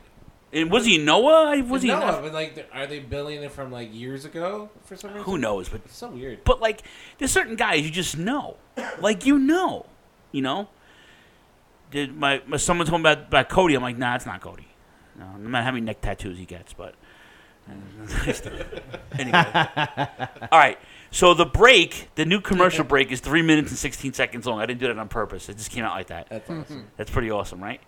So let's take a quick break. Let's plug our friends, and we'll do the throwback because my notes are inside anyway. I took notes at work, and I have these scratch pads at work, and I don't bring the book all the time. So I wrote all the notes down, and we have a good pay-per-view for you tonight to be awesome. We're watching it as we speak. Oh, great, it's the Nasty Boys. Christ on a cracker. Those belts are amazing, though. Those tag team titles, I love those tag team titles. All right, to Turnbuckle Throwbacks, the anniversary show. It's Phil, it's Jay, it's Mr. Mott and Mrs. Mott. It's the Mandingos. It's Augie. And we'll be right back. Let Alfred Hayes take it away.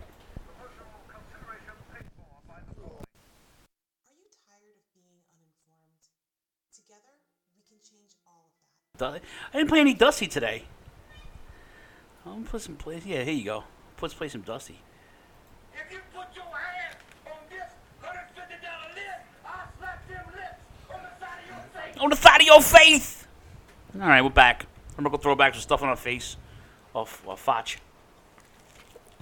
I don't care. That's some good shit. Ah! That's Paul.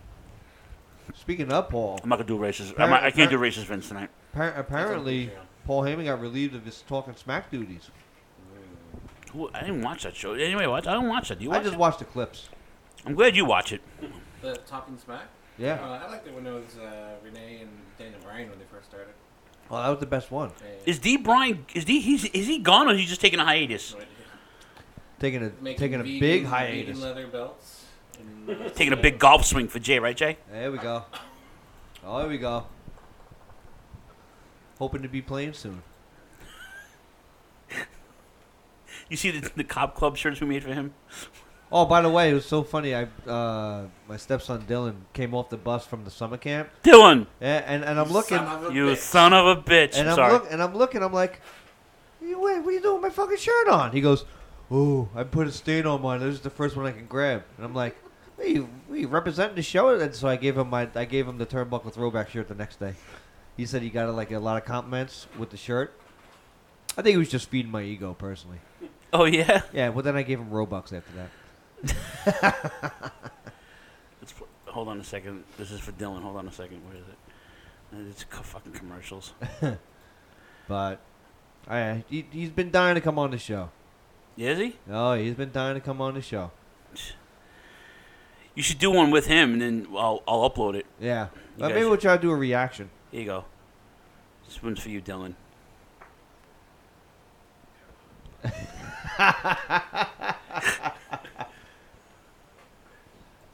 How many times I've said that to him? There's actually a shirt of the two arms crossed. It says, you son of a bitch on it. Looks like Langley is making you push pencils. Stop whining. You lack discipline. How old is Dylan? 9 years old. Yeah, because I got a friend of mine. He does a podcast with his 8-year-old kid. So really? Yeah, my friend Graham, actually, who we'll meet tomorrow. But yeah, he does a reaction with his kids. So. Oh man, the wheels are turning. Just saying. Wheels are It's turning. like that YouTube series where they let kids listen to music that they never heard before. Like, you ever see that? Like a 9-year-old, a 5-year-old first listens to Metallica. What the hell is this? Well, here's a generation gap. He has no idea who Michael Jordan is.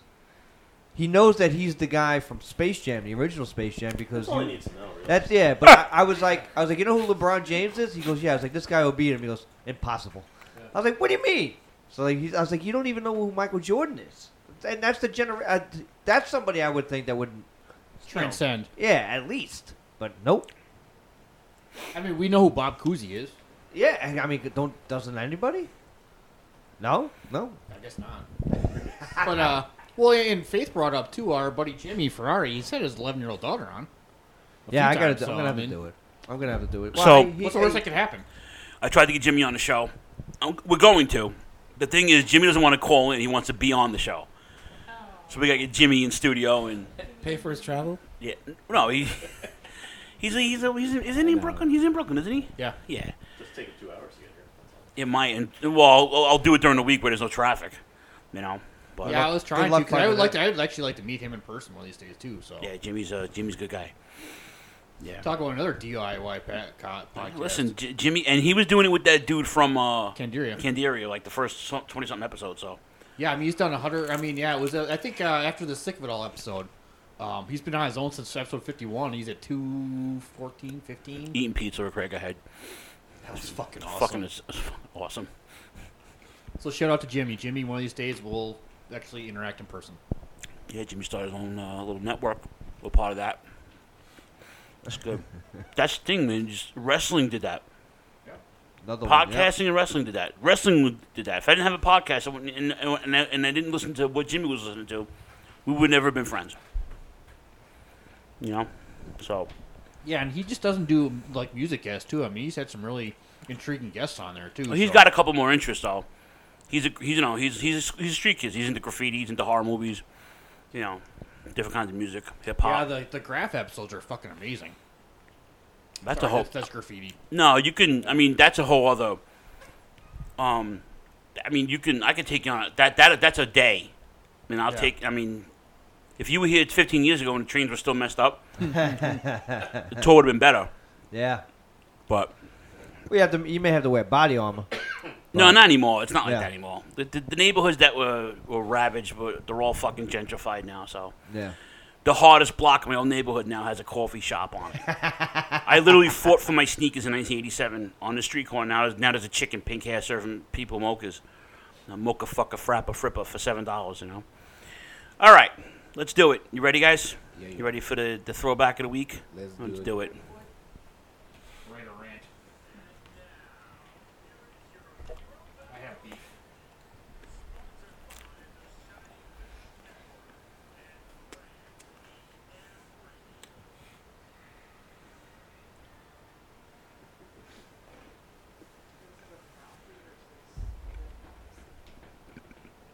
He lost the match. This guy go to jail. August 26th, 1991, from the Mecca of professional wrestling. It's our mom's birthday.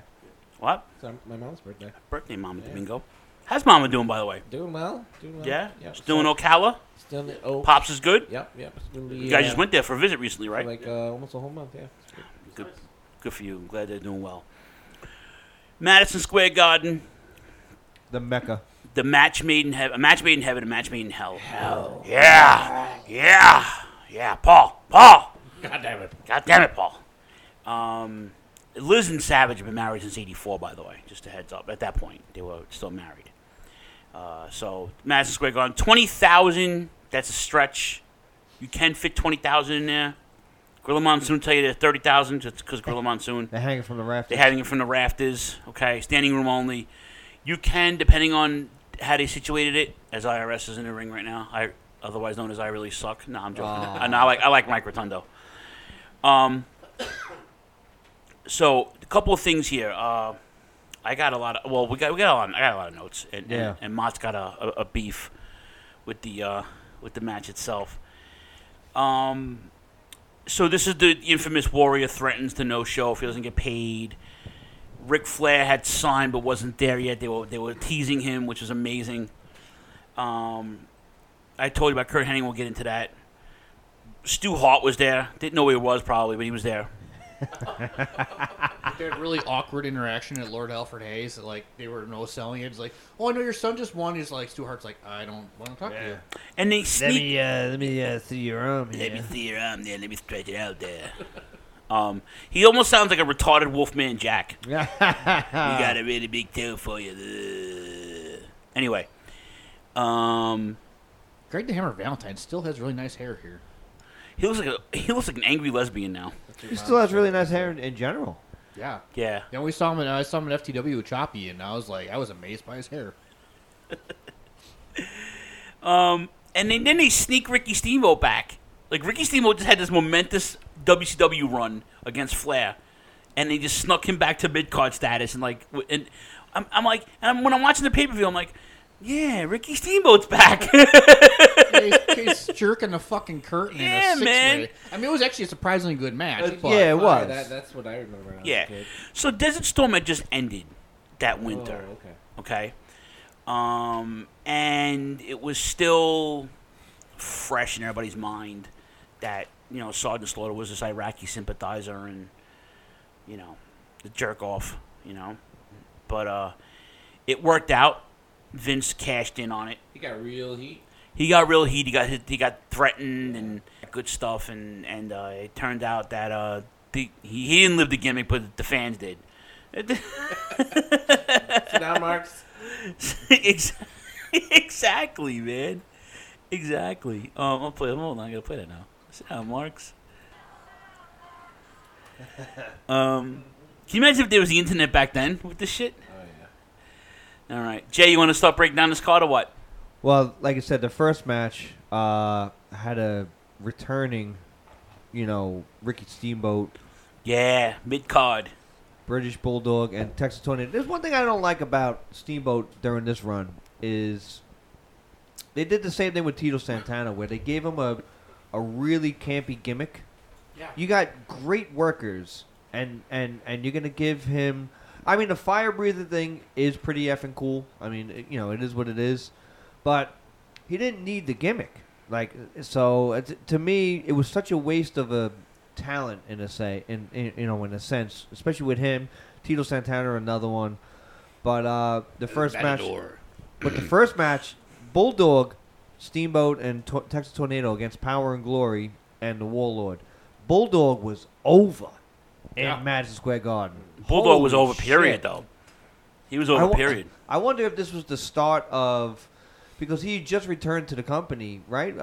Within this year, I want to say, Bulldog. Yep. And I wonder, like, with this reaction, if they were like, maybe we should go. They definitely didn't have SummerSlam '92 planned out yet. There was no, right? There was no advertisement for them going to England. So I wonder if that was a thought that they were thinking of, like, let's see how over Bulldog really is.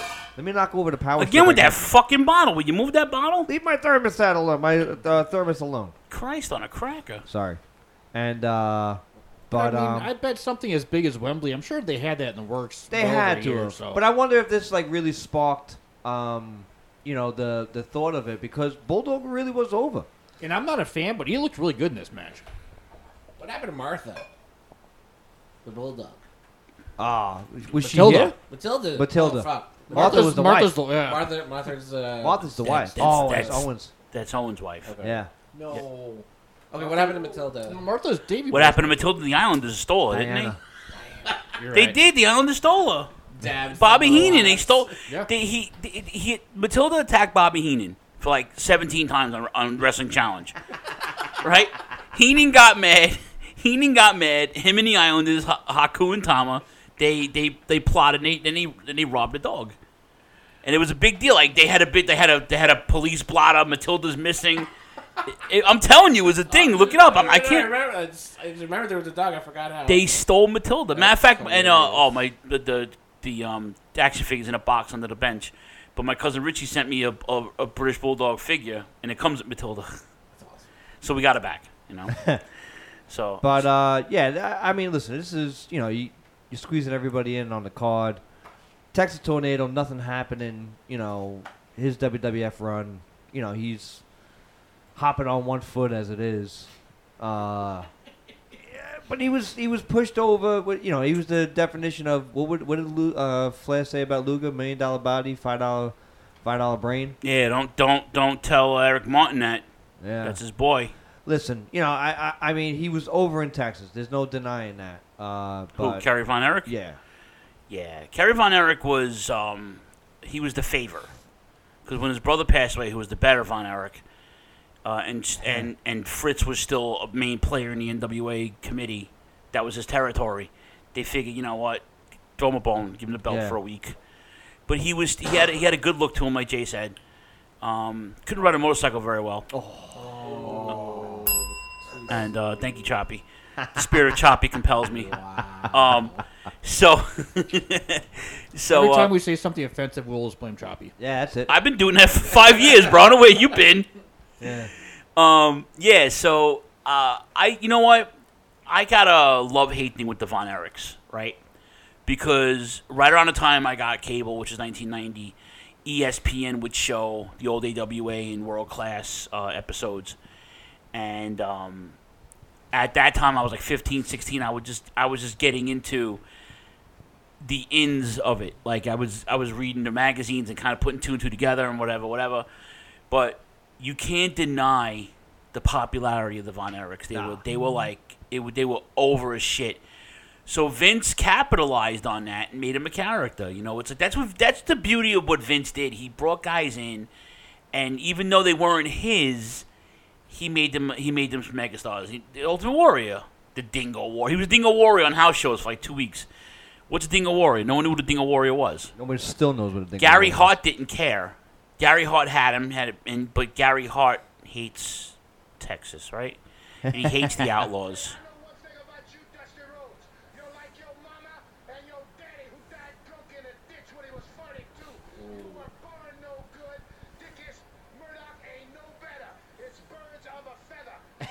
And he hates Texas. That there ain't nothing good that's ever come from that filthy white trash state of It's true. So, but again, this is Vince. The beauty of Vince. He was like a Paulie at that point. Yeah. Taking away all the positives and making them negatives. I'm sorry, taking away all the negatives, making them positives. So I'm sorry. Go ahead, Jay. So, like I said, and then towards the end of the match, they were pushing Texas Tornado at this point, especially come off WrestleMania, coming into this, but they gave Steamboat the pin here, come off the top rope. Hercules. Oh, on Hercules? Yes, crossbody. Crossbody, yeah. Listen, there's a lot of things that Steamboat does correctly: arm drags and flying crossbodies. It is a thing of beauty. Here's one thing that people still don't give Ricky Steamboat his respect for: his timing. Yes. He might be at the time, was the most best timed performer in the ring. He can be any way you need him to be, and he was like precise with his timing. He knew how to grab guys for an armbar. He knew how to talk to. He would call matches a lot of times. Asians are good at that. All right, Choppy. He still looks like $1 million today. Choppy, son. Yeah, you see that video he did for my mom? Yeah. I asked him for 2 minutes. He gave me 16. That was awesome. My mom was beside herself. Like a baby, she cried. God bless her. Anyway, your next match for the Intercontinental Heavyweight Championship. Definitely went on early. I've never. This is my first time seeing the card front to back. But I've seen this match countless times. I didn't think it would be on this early. What the fuck was this match doing second on the card? Well, now knowing what we know now about Kurt Hennig, and I'll get into that with the 10 facts from What Culture. I think that was because of that. I think he needed to get the fuck out of the building and get home, and it's the only logical thing I've been it's been like I don't know, but anyway, you saying? No, that's all I just was. I mean, it's probably because I'm biased because I'm literally a humongous fucking Bret the Hitman Hart mark, and also I love Mr. Perfect. I mean, every time I see him, I get super sad because I think what that man could teach these kids today. I mean, no one. I mean, those Minnesota guys, him and Rick Rude.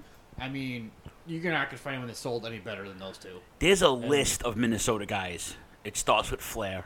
Yeah. Okay, Greg Gagne, Brad Riggins, Scott Norton, The Rogue Rude. You just said Mr. Perfect. John Nord. Nikita Koloff. Nikita Koloff. Who I didn't know was not Russian until I read his book 4 years ago. Oh, that bad accent didn't give it away? No.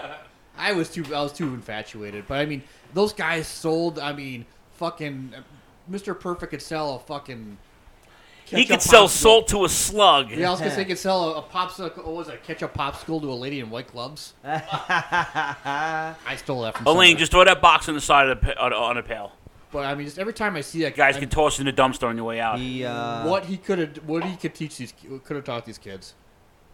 He, especially the promo leading into it too. Like it's short. I mean, listen, Perfect had Coach. Coaches really know. People just didn't know who John Tolos was. John Yeah. Tolos was actually a well-known performer in the San Francisco region of the NWA in the '60s. Him, Fred Blassie, Ray the Cripple Stevens, those guys. Pat Patterson. Yeah, the Blonde Bombers. Yeah. Sick tag. But you're looking mighty fit, Mr. Patterson. And but yeah, but even Perfect's promo was great. Was like it perfect? It was perfect. It was perfect. He was telling you may be excellent, but you ain't perfect, and it's all you needed right there. The his vignettes when he first came in. Oh yeah, Wade Boggs, Randall Cunningham, a couple of guys.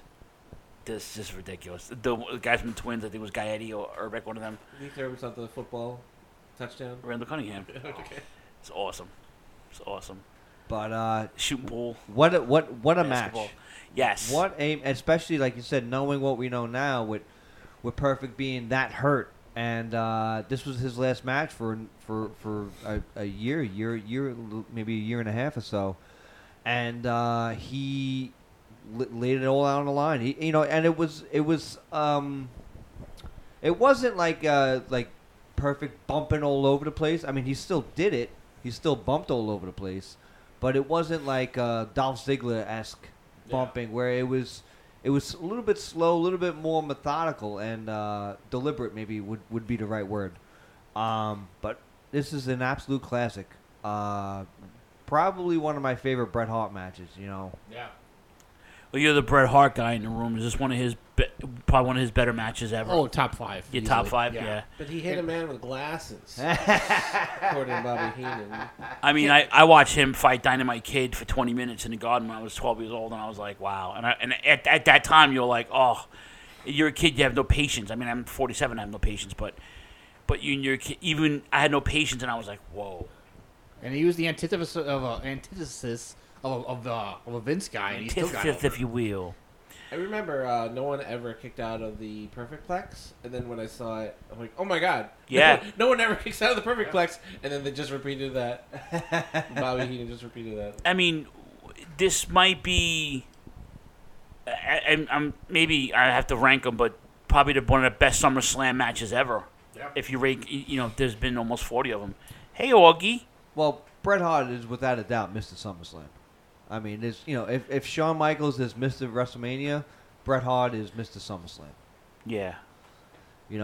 His match the following year with Bulldog is an absolute classic. I love the steel cage match with Owen. Yeah. But this match is too much to even go into. But it always made it on Bret Hart's highlight reel with him holding up the belt with Mr. Perfect's singlet, around the side or whatever. Like that's it is. When he derobed him. Yeah, it's a pretty iconic thing, and this is definitely on Bret Hart's escalation up. Like it's a huge win. It's his first singles title, I want to say. I was just gonna ask. I don't remember. I think so. I think this is his first singles, and I think he loses it to the Mountie. And then gains it back the following WrestleMania with a great match with Piper. But this match in and of itself is, I mean, do we dare say it's match of the night? I mean, it's 100%. Yeah. I mean, it goes without saying. Yeah, and of course he wins with the sharpshooter. Yeah. But like I said, I mean, kudos to Kurt Hennig. Unbelievable performance by him. Yeah. Now knowing what we know, and I mean to be willing to go into a sharpshooter. Yeah. And I mean, he tapped out right away. I don't think he was faking at that point. So yeah. Especially, and then he was collecting that sweet Lloyd's of London money. Jesus. All right, your next match, the Bushwhackers against the Natural Disasters. The Bushwhackers with Andre the Giant, though. Yeah, the promo before, he would have the crutches. Was that real, or is that from... Yeah, this is Andre's... Well, that's one of the facts. This was Andre's last American appearance. Yeah. He was basically... I'm sorry, this is his last WWE appearance in America. He was on his way out at that point. I remember his last TV appearance. He smacked Sherry in the ass. Yeah, well, his last TV appearance for me, I think, was he showed up on Slamboree? Slamboree, yeah. No, Clash of the Champions. I think it was Slamboree, the Legends reunion, 93. Yeah, we were watching it earlier. Got Faith even commented. He just didn't. He looked. It was sad. Yeah. It was. Andre was one of my. I mean, I should show you my mug. I have a Andre the Giant mug from 1985. It's like this big. I never drank out of it. I should. No, maybe I shouldn't. It's big, but yeah. Andre was always like secretly one of my favorite wrestlers. Because it's just like you knew he never lost, and when I saw him wrestle, it was like, all right, he was either in a battle royal or in a tag. The only time he ever fought solo, when I was in the Garden, when he fought Big John Studd or King Kong Bundy. Normally he was in a tag match or in a battle royal, but Andre was everything you want. Everything you see on TV is what you see in real life. It's just it was mind-boggling as a kid. He's that big, like he was that kind of party, I saw him team up with Snuka one time. They fought Piper and Bob Orton. I'm sorry, Piper and Dr. D. David Schultz. One of those, I forget. I knew it was a Piper match. Piper had busted his head open with brass knuckles, and at a garden show. I wasn't at that show though. Andre came out hours later with the bands wrapped around his head, coming at and then that started the whole feud. But he teamed up with Snuka because Snuka hated him too, obviously, in storyline.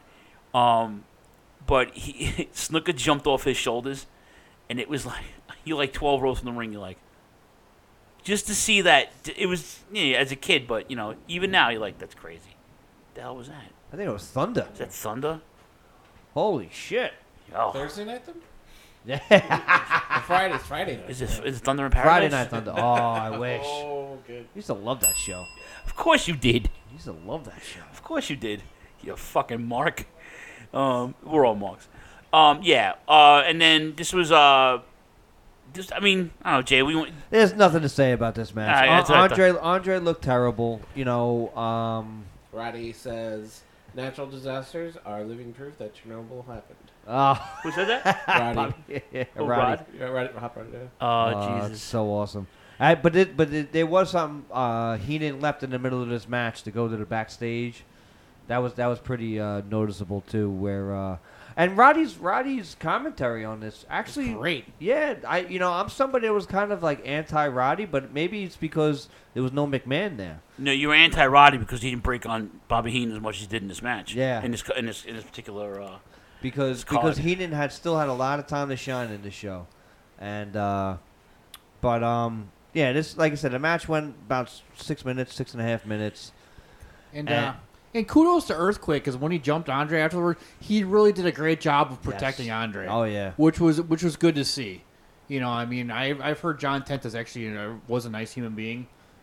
Compared to what he played on TV, and a sumo legend from what I heard. Yes. Which has been addressed before. But I was just really, really kind of touched on how well he really protected Andre on that knee shot. Yeah. You could and you could see it too. But like poor Andre, even I think they had was like the Superstars or the Wrestling Challenge before that. Like it just at that point you're not trying to get better, but you still can't let go of the business. Like I mean we see it time and time again, guys that stay too long at the party, he was definitely on his way out. Like I said, being that this was his last WWF televised thing is something to be said. So Andre knew he was sick in '87. Yeah. But now that we know what we know now, it's like just didn't want to get help. Right, and he just didn't. He knew what his worth was.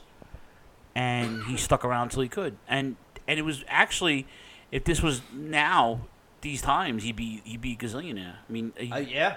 I mean, he was well off here, and I'll tell you how much he gets paid in a little while. But I cannot wait to hear that. But yeah, I mean, as a fan, just seeing him like that was really depressing. Yeah, and that's kind of what it comes down to, But he obviously deserves a spot on the card and. And he was out there, Bushwhackers. I mean, they're iconic for nostalgia, but their matches are all the same. Yeah, they're a shell of what they were in Mid-South and NWA. Sheep Hunters. Yeah. The Sheep Hunters? They were, you can ask, well, Tommy Rogers is dead, but you can ask Bobby Fulton how bad the Fantastics would catch and beat. The Fantastics were like the Rock and Roll Express of the Mid-South. They took many a beating from the Sheepherders, by the way. They were very well feared for a long, long time, and then they just became a comedy act, and they were old at that point, so they earned their spot basically. Mm-hmm. But I did not like them. I wasn't going to pay $20 for a hat that was chewed for real. They legitimately sold hats that were bit. I was like, that's gross. Even though it's fake, it's gross. Who walks around with that? You're a jerk off. Kill yourself. Anyway, your next match was for the $1 Million Championship. I don't like Virgil. I don't like Virgil now. I didn't like Virgil 10 years ago. Please don't hold back. I didn't like Virgil 30 years ago. A couple of years ago, I was at a PWS show. It was a WrestlePro, one of those shows in Brooklyn. and the Wizards were vending Taz, doing autograph sessions. So we were all hanging out with Taz in the back room. Shining Wizards Eddie at the time was like, "Hey, Virgil's here. I want to go bust his balls." Okay, so we go to the table. He remembers us. He goes, "Come on, buy an 8x10." I'm like, "Eat a bag of fried dicks," I told him. Right? Fried, $1 million dicks. Eat them. He has the $1 million championship, and it's held up by paper clips and rubber bands. Wow. Eddie looked at me. He goes, "Phil, this is the funniest thing I've ever seen in my life." And to this day, you ask Eddie, he'll talk about it. And like he wanted just this. Anyway, but the storyline was great. Virgil was It his. really was. Virgil was he was Virgil's handler, whatever. Virgil was his handler. I'm sorry. And he breaks away. Piper befriends Virgil, coaches him into it's a great story, and it works because DiBiase's an amazing wrestler. Always was. Always, he was always good, no matter. How about that bump he took 2 weeks ago? Oh my God! When Eli Drake hit him in the middle of the ring, he took a flat back like it was nothing, like it was 1986. To the moon. Yeah. I love him. I hate that name, but I love him. L.A. Knight. Stupid name. I love him. Good night. He's so good. He's so good. Anyway, yeah. Virgil got pile driven. He got supleed. Yeah. He got DiBiase moved the turnbuckle pads. It went on a little long. Dude. Oh yeah. Sherry, rest in peace. She could have got it. Yeah. Got it. Definitely. Oh God. Until she started talking, but that's I mean, listen, that's a southern draw. That's most women. Put that out there. I told we had this girl at work. She was a Colombian chick. She was gorgeous. We used to call her El Camino. Her ass was giant. Jessica, her name was. And I said, "Man, if you were a deaf mute, I'd marry you." And she slapped me. She slapped me. It was, you know what though? It was worth the smack because when she talked, it was like you just want to punch her. You want to kick a puppy when she talked, and I would never kick a puppy. Anyway, yeah. So I just want to, and honestly, Virgil winning was one of the biggest pops of the night. Actually, yeah, it was actually kind of crazy. To me, the match went on a little long. No shit. No shit. I agree with that, Jay. How long was it? Do you know by chance? I have to pull 15 it up. plus maybe? Yeah. Yeah, it's I got it at 13:11. 13:11, yeah. So, anyway. DiBiase was so good. Oh, well, he was so definitely good, good, man. All right. Let's see. I love how the Mountie in the interview called the New York City cops a bunch of hicks. Meanwhile, if they were in Georgia, it would be one thing, but this match, Bret Hart, Mr. Perfect, definitely match of the night. But man, this is the most entertaining match of the night for sure. The jailhouse match. This is so good. good. The loser spent the night in the New York City jail. Shout out to the corrections department for lending him the van. Yeah. We've talked about Ray Traylor in length on this podcast for years on how if you're going to rank big men who can go, Ray Traylor can always go. Big Boss Man, Big Bubba, Ray Traylor, The Guardian, whatever gimmick he had. The Boss. It was awful. Yeah, that was terrible. No matter what his gimmick was, he was still good. And, Jacques Rougeau, for his credit, not a bad wrestler himself. Shitty gimmick. But this was a good match. This was solid. Yeah, it was a lot of fun, to be honest with you. Yeah, this is one of those, that the storyline just works out perfectly. Especially seeing the after segments made it, it actually... They come on randomly. Yeah, it actually made the match that much better, as you think about it, because you go, the Mountie did such an excellent job. fucking healing it up. They use is so good. The cow prod? Yeah. Yeah. The cattle prod or whatever. But Big Boss Man, over at this point too, and with a double leg slam. Yeah. How about that, huh? Who would have seen it? Yeah, how about that? Although I was a big fan of his sidewalk slam. I always loved the... Yeah, because he's 300 pounds and 6'4". Like that. That move. Yeah, that was such a great move, man. I agree with you, 100%. And then the Mountie gets handcuffed and dragged off to jail. That was awesome. But the next match was a street fight, Jay. Yeah, a street fight for the WWF Tag Team Championship. The Legion of Doom going up against the Nasty Boys. I still don't like the Nasty Boys. No? I don't. I mean, I appreciate them. Brian Knobbs was very he was on one of Steve Austin's podcasts a couple years ago. And how they broke in and how they worked their way up was really cool, the way they did it. They earned their stripes, those guys. They really did. I just wasn't a fan. Not a fan at all.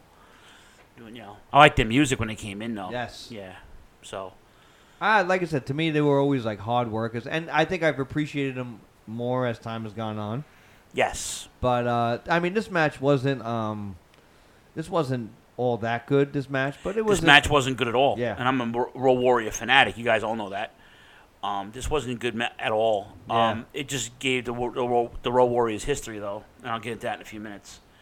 It gave them them winning the match gave them a first. And then the next match was a very unexciting cool-down match. How about Greg the Hammer Valentine working babyface? Yeah. Weird. That's very fucking odd. Very weird. Very weird. Actually, that match was better than, I don't know. I'm a big Mike Rotundo fan. Mark for sure. That match wasn't as bad as, I don't know. I thought it was all right. I don't think it was bad. I just guys that were not in their prime anymore. Yeah. And not for nothing. When you're a big Mike Rotundo fan, he gets a huge tag team push after this. Yeah. Him and Money Inc., which Yeah. was a really good team. Mike Rotundo was Rotunda, whatever you want to call him. Whatever, which one it is. Was a phenomenal tag team wrestler. Yeah. First the club. Well, even before that, he had Wyndham. He had Spivey. He teamed up with. He teamed up. Him and Wyndham were a tag team in mid. They were before WWF. They were in Mid South, I think, or Continental, one of them. But he was a fan. But the Varsity Club was one of my favorite factions of all time. Just everything about the Varsity Club was dope. Everything. Yeah, that was another one too, where I knew more about them from magazines than actually seeing them wrestle. Yes. Yeah, because they were huge write-ups all the time. Those Varsity Club promos with Kevin Sullivan when Rick Steiner first broke away from the first family, not the first family. What was Hot Stuff Eddie Gilbert's crew? Oh shit! It'll come back to me. He broke off from Eddie Gilbert's crew and went to Crockett and became TV champion rather quick, and they had him, and he was like the big goof of the crew, and they eventually got him out, but Dr. Death took his place, which I wasn't mad at that either. But then they made him a babyface, and then they brought Scotty in like a year or two later. So, and the rest was history. But yeah, Valentine working face, crazy, right? Yeah, to me that was a little weird to see that, and because like I said, but this match served its purpose. It was a fucking palate cleanser, just to get to the main event, which the main event fell flat. Which I cannot wait to talk about. Fucking Warrior. The main event match. Yes, there was another main event. There was a major main event. Well, how about IRS hooking the small package? Yeah. While Greg Valentine getting the figure 4 I've never seen it happen to Greg Valentine before. Yeah. But anyway, your main event is the match made in hell. Sergeant Slaughter, General Adnan, Sheik Adnan Casey from Texas, and of course Colonel Mustafa. You know him better as the Sheiky Baby. And, you make him humble, and you fuck his ass. Notice how he had to wear pants because when he gave Hogan the camel clutch, you didn't want to see his raging hard on again.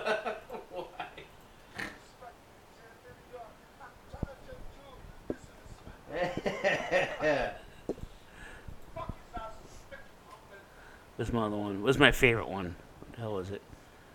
Where is it? I hate this thing. Nothing ever. What is it? Oh, here it is.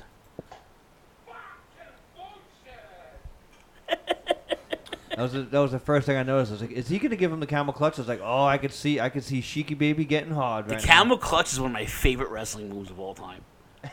It looks menacing. It looks menacing, doesn't it? It does. All right. Main event against it was against Hulk Hogan and the Ultimate Warrior with Sid Justice. I can't. I'll wait till you read his payout. Yeah, I can imagine. For the as a special guest referee. Calling it down the middle with a fast count. All right there, Fonzie. I can't believe it. All right, this match wasn't good. No. It wasn't good. No. For several reasons. One, because it had the Ultimate Warrior in it. That's one. That's one reason, right? Two, because Sid Justice was the referee. Yeah. That was two. Three, everybody on Sergeant Slaughter's team was over the hill except for Sergeant Slaughter. Yeah. He sold though. Slaughter. That's what he does. Yeah, it was really good. Slaughter was still good. I'm not. Listen, I love Sarge. You know, people give him shit because he didn't live the gimmick. He overstayed his welcome. If you know what I'm saying, guys. If that makes any sense to you. But this match was fucking terrible. Terrible. But this is the definition of where Vince had to start looking for somebody else. He had to Hogan, and we'll see come Royal Rumble '92 where people are cheering that Hogan gets fucking eliminated. Like the Hulk Hogan nostalgia is at its end here. Obviously, we know we're going to talk about what happens backstage with Warrior. Warrior's not the guy to go forward. Obviously, we tried the Warrior project. That's not working anymore. You know, so this is something that it just completely and utterly fell flat. Right. So, like I said, I like the whole Heenan teasing Hogan the whole week, the whole night, about the real world champion coming in. We all know who it is. But how dope is that Flair sent him the belt? Yep. He told Jim Herd to go fuck himself. Yep. Woo! That was fantastic. I want 25. You know that, Aline? No. So how it worked was Jim Herd had took over WCW as their boss. Jim Herd was a Pizza Hut executive, and it turned to hire him to run WCW. He didn't know anything about wrestling, but he knew about promotion and advertising and stuff like that, right? So they wanted Ric Flair to cut his hair, and they wanted him to do a Spartacus gimmick. Right? Yeah. So Flair said no. And my contract's up. If you don't do this, you're fired. So Flair's like, all right, I'm leaving. Good, I'm gone. Calls Vince up. You still want me? Yeah. I'm going to send the belt up to you, too. I want to be the real world champion. Vince is like, okay, do what you got to do. So now there's a retainer. Flair had a retainer of I forget how much money on the belt. So Jim Herd goes, I want the belt back. He goes, fuck you, give me my money. And Jim Herd wouldn't give him his money, so Flair kept the belt, sent it to Vince, sent it to Bobby. Bobby was on TV for like a month. I have the real world champion. And one night on Primetime Wrestling on Tuesday night on USA Network, in the middle of the show, he just brings out Ric Flair, and the crowd, and it's like, it was like a studio crowd. They went bananas. And then I'm the real world champion, and he had the belt blurted out. Yeah. I remember that. It was all just, and it was the best.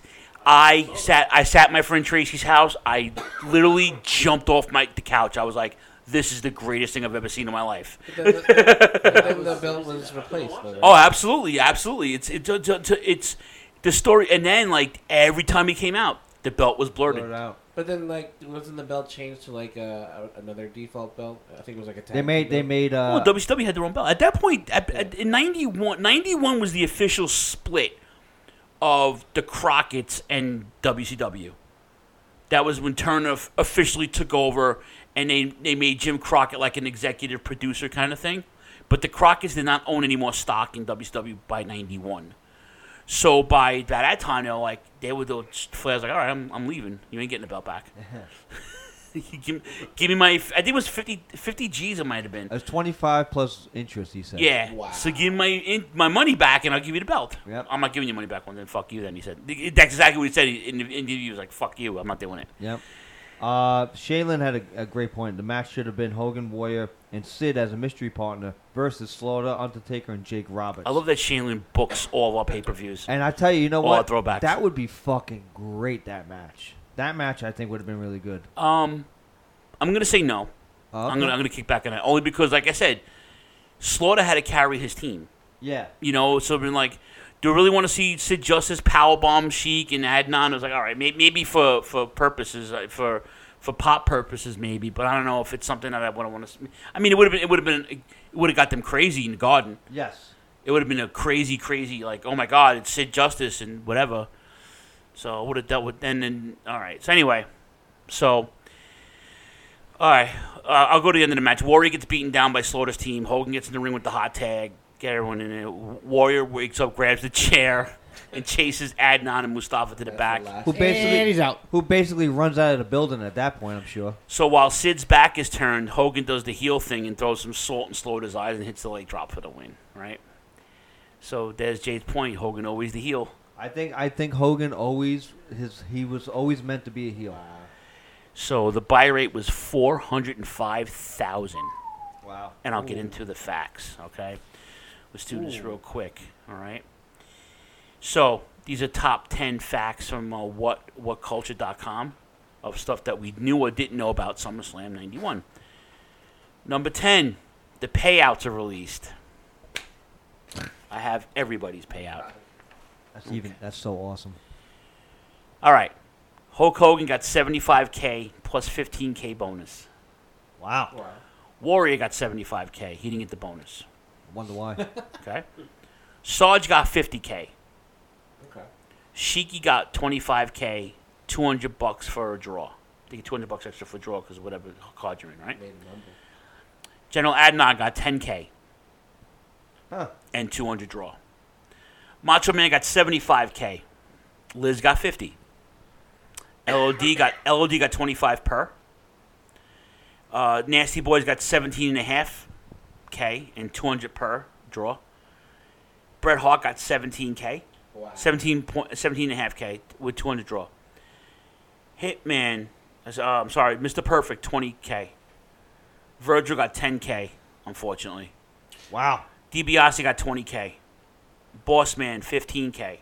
Mountie got 20K. The Bushwhackers got 5K per. That's it? Quake and Typhoon 7K per. Huh. Oh. IRS 5K. Ricky Steamboat 5K. What? Greg Valentine 5K. Texas Tornado on his 1 foot 5K. Whoa. British Bulldog got 6K. Matilda Insurance. You know what I'm saying, Elaine? What about Andre? I'll get to that in a minute, man. Don't fucking rush me. I'm the host here. Just asking. All right, man. Don't try to bum rush the show. What's wrong with you? That's why we can't have nice things. Somebody tits down. Come on. People want to know. I'm reading the list, sunshine. Power and Glory 5K each. The Warlord got 5K. Jimmy Hart got 8K. I believe that because he managed more than one team, I guess, Yeah. right? Okay. That's it? It was 1991, bro. Calm your tits. Sherry got 5K. Andre the Giant. Anybody want to guess? 15K. I'm gonna guess 150. No. 15K. 15. You say 150. What do you say, Faith? I'm gonna lowball it. You gonna lowball it? Lowball it. Say 5. 5K. Rob? 50K. 50K. Elaine? 75.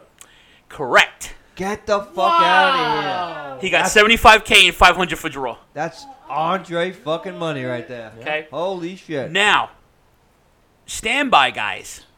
Well, first of all, John Tolos got 3K. Slick got 3K. Standby guys who didn't wrestle or didn't perform. Fuji, 2K. Wow, just for showing up. Paul Bearer, 3.5K. Okay. Heartbreak Kid, 2K. Coco Beware for the dark match against Kato. He got $1,000. God bless him. Listen. Max Moon got a K. All right. Wait, is that Paul Diamond or Conan? That's Paul Diamond. Good probably. question. It's got to be Paul Diamond. Gotta I be think Paul Conan. Diamond. I think Conan did it for like 3 minutes. Yeah. That's Paul. Okay. Max. You know Max Moon? Yeah. Okay. Beverly Brothers got a K each. Taker got 5K. Hell yeah. The Brooklyn Brawler, who also was Kim Chi, got $1,000. Marty Jannetty got 2K. Half of that went to Coke. All right. Oh. Okay.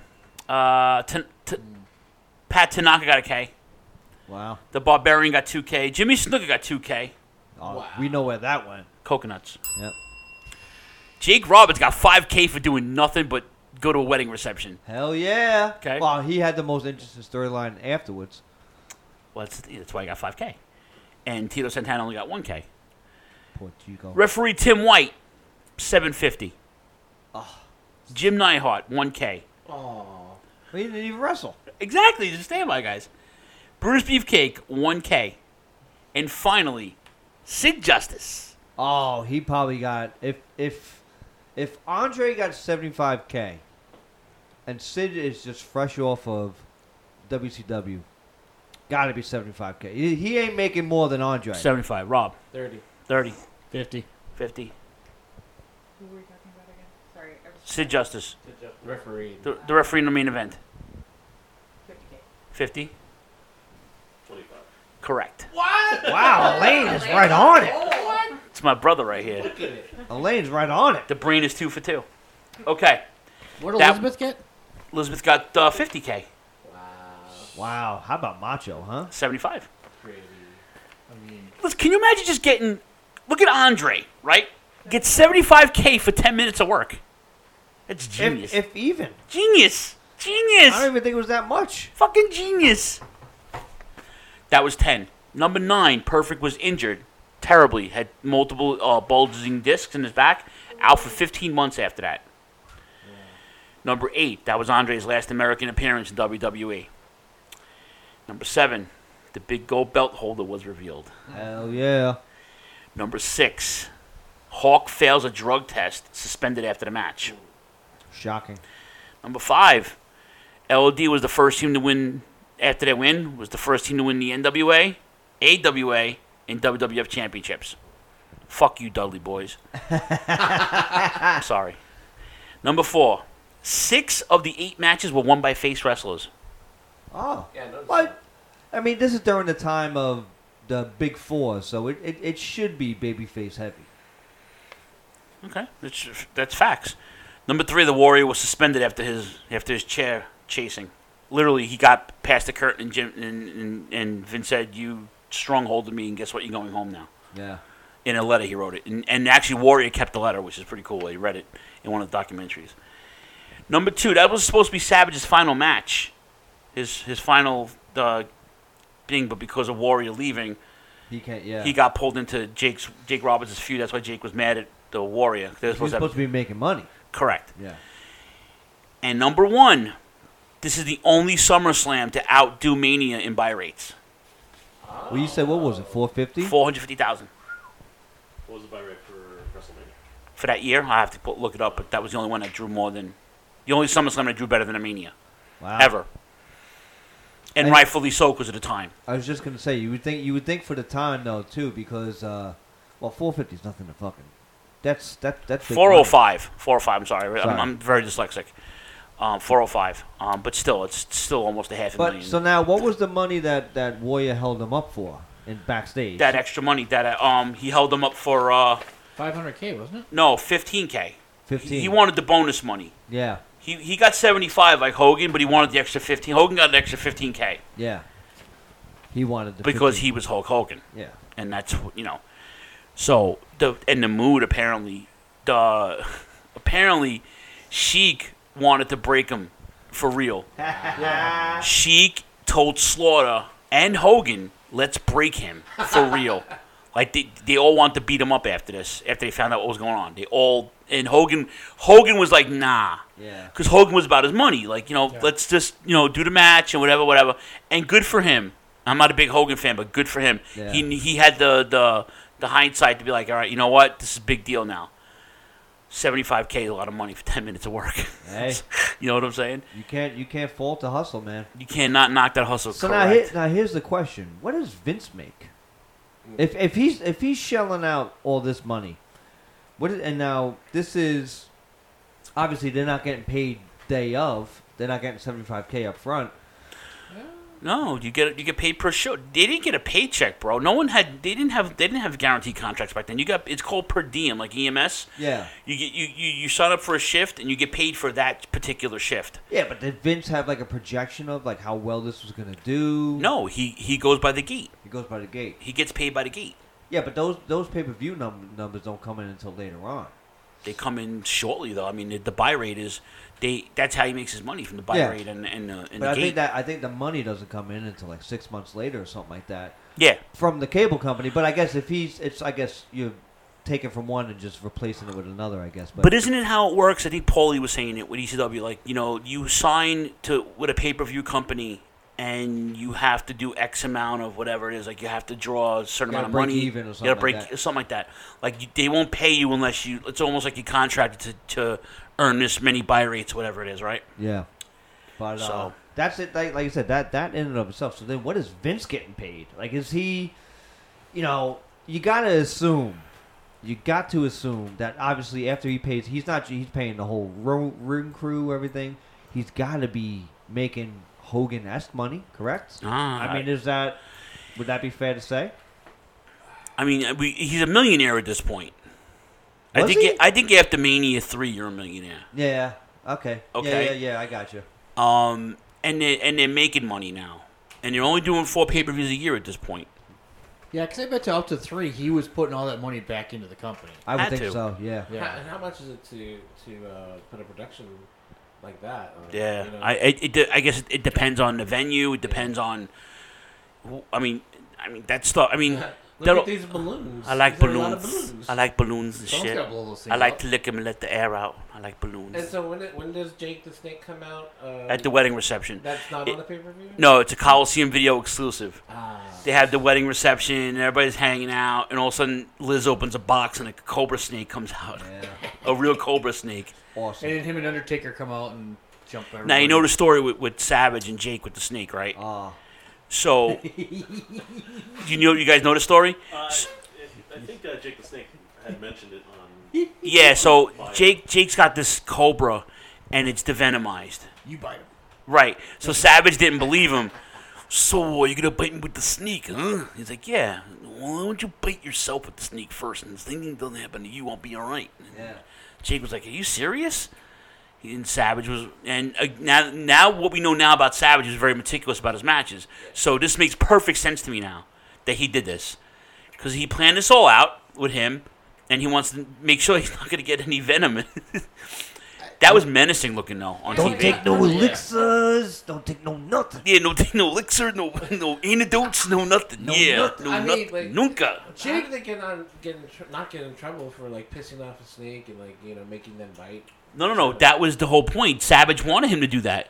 But Savage wanted to make sure he wasn't getting bit for, getting venom. Sure. But, like, how does the company not get in trouble? What That's the 90s. 1991. No. It's like in the 70s sitcoms when Onessa and Red Fox, they all dropped the N-bomb, right? No one, you do that now. You can do that then, you can't do that now. You know? And they censored it on TV. Right. Yeah, and dude, you gotta admit, man, when the snake is biting Savage, that's one of the most hardcore things ever to happen. It was menacing. It was menacing. Unbelievable. It was absolutely menacing, and it was so fun. And the fact that it didn't really have a true close is kind of sad in a way, because I mean they had the match, but Savage is thrown right into the heavyweight title picture in WrestleMania 8. But God, it would have been such a great match to close that out. That was such a great storyline. I wish they would have had a little bit more to that bone. But dude, to listen to Jake tell that story It's though amazing. is worth the price of admission. Yeah. Eh, that's one of his better. He's a pretty decent storyteller, but he does a great job with that. Yeah. And it just shows you how Savage was. Like, that old school. Can you blame him? I mean, I don't know if I'm gonna want a Cobra to bite me either. Spot, you know what I'm saying? Snake Man. I don't want the snake taking my spot. Yeah. I want you. No, it's Tito Santana. No, it's Ricky Steamboat. No, it's nobody. No. Snake rises to the top. That's right. That's right. Where are my fucking sound clips here? I'm sitting here doing this like an idiot. Where am I? I can't. Why is this thing? This thing gets all jumbled. Hold on a minute. Here we go.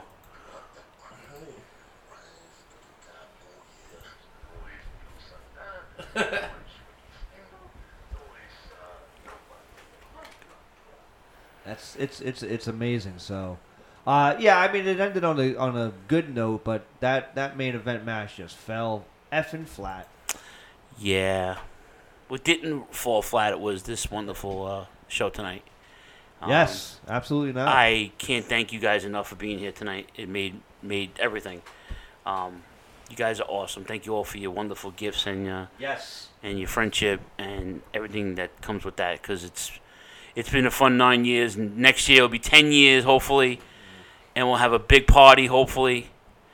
And we can talk about SummerSlam 92. 92. Hell yeah. Yeah. SummerSlam 92 will be the throwback next year. Wembley. I apologize for the video mishap. You can blame Jane's shitty camera. And my shitty computer wouldn't reboot. That we have to screw together now when the show ends. It's fucking ridiculous. Literally, he's not kidding, by the way. Literally. Literally. Hello. But I hope you guys have a wonderful stay.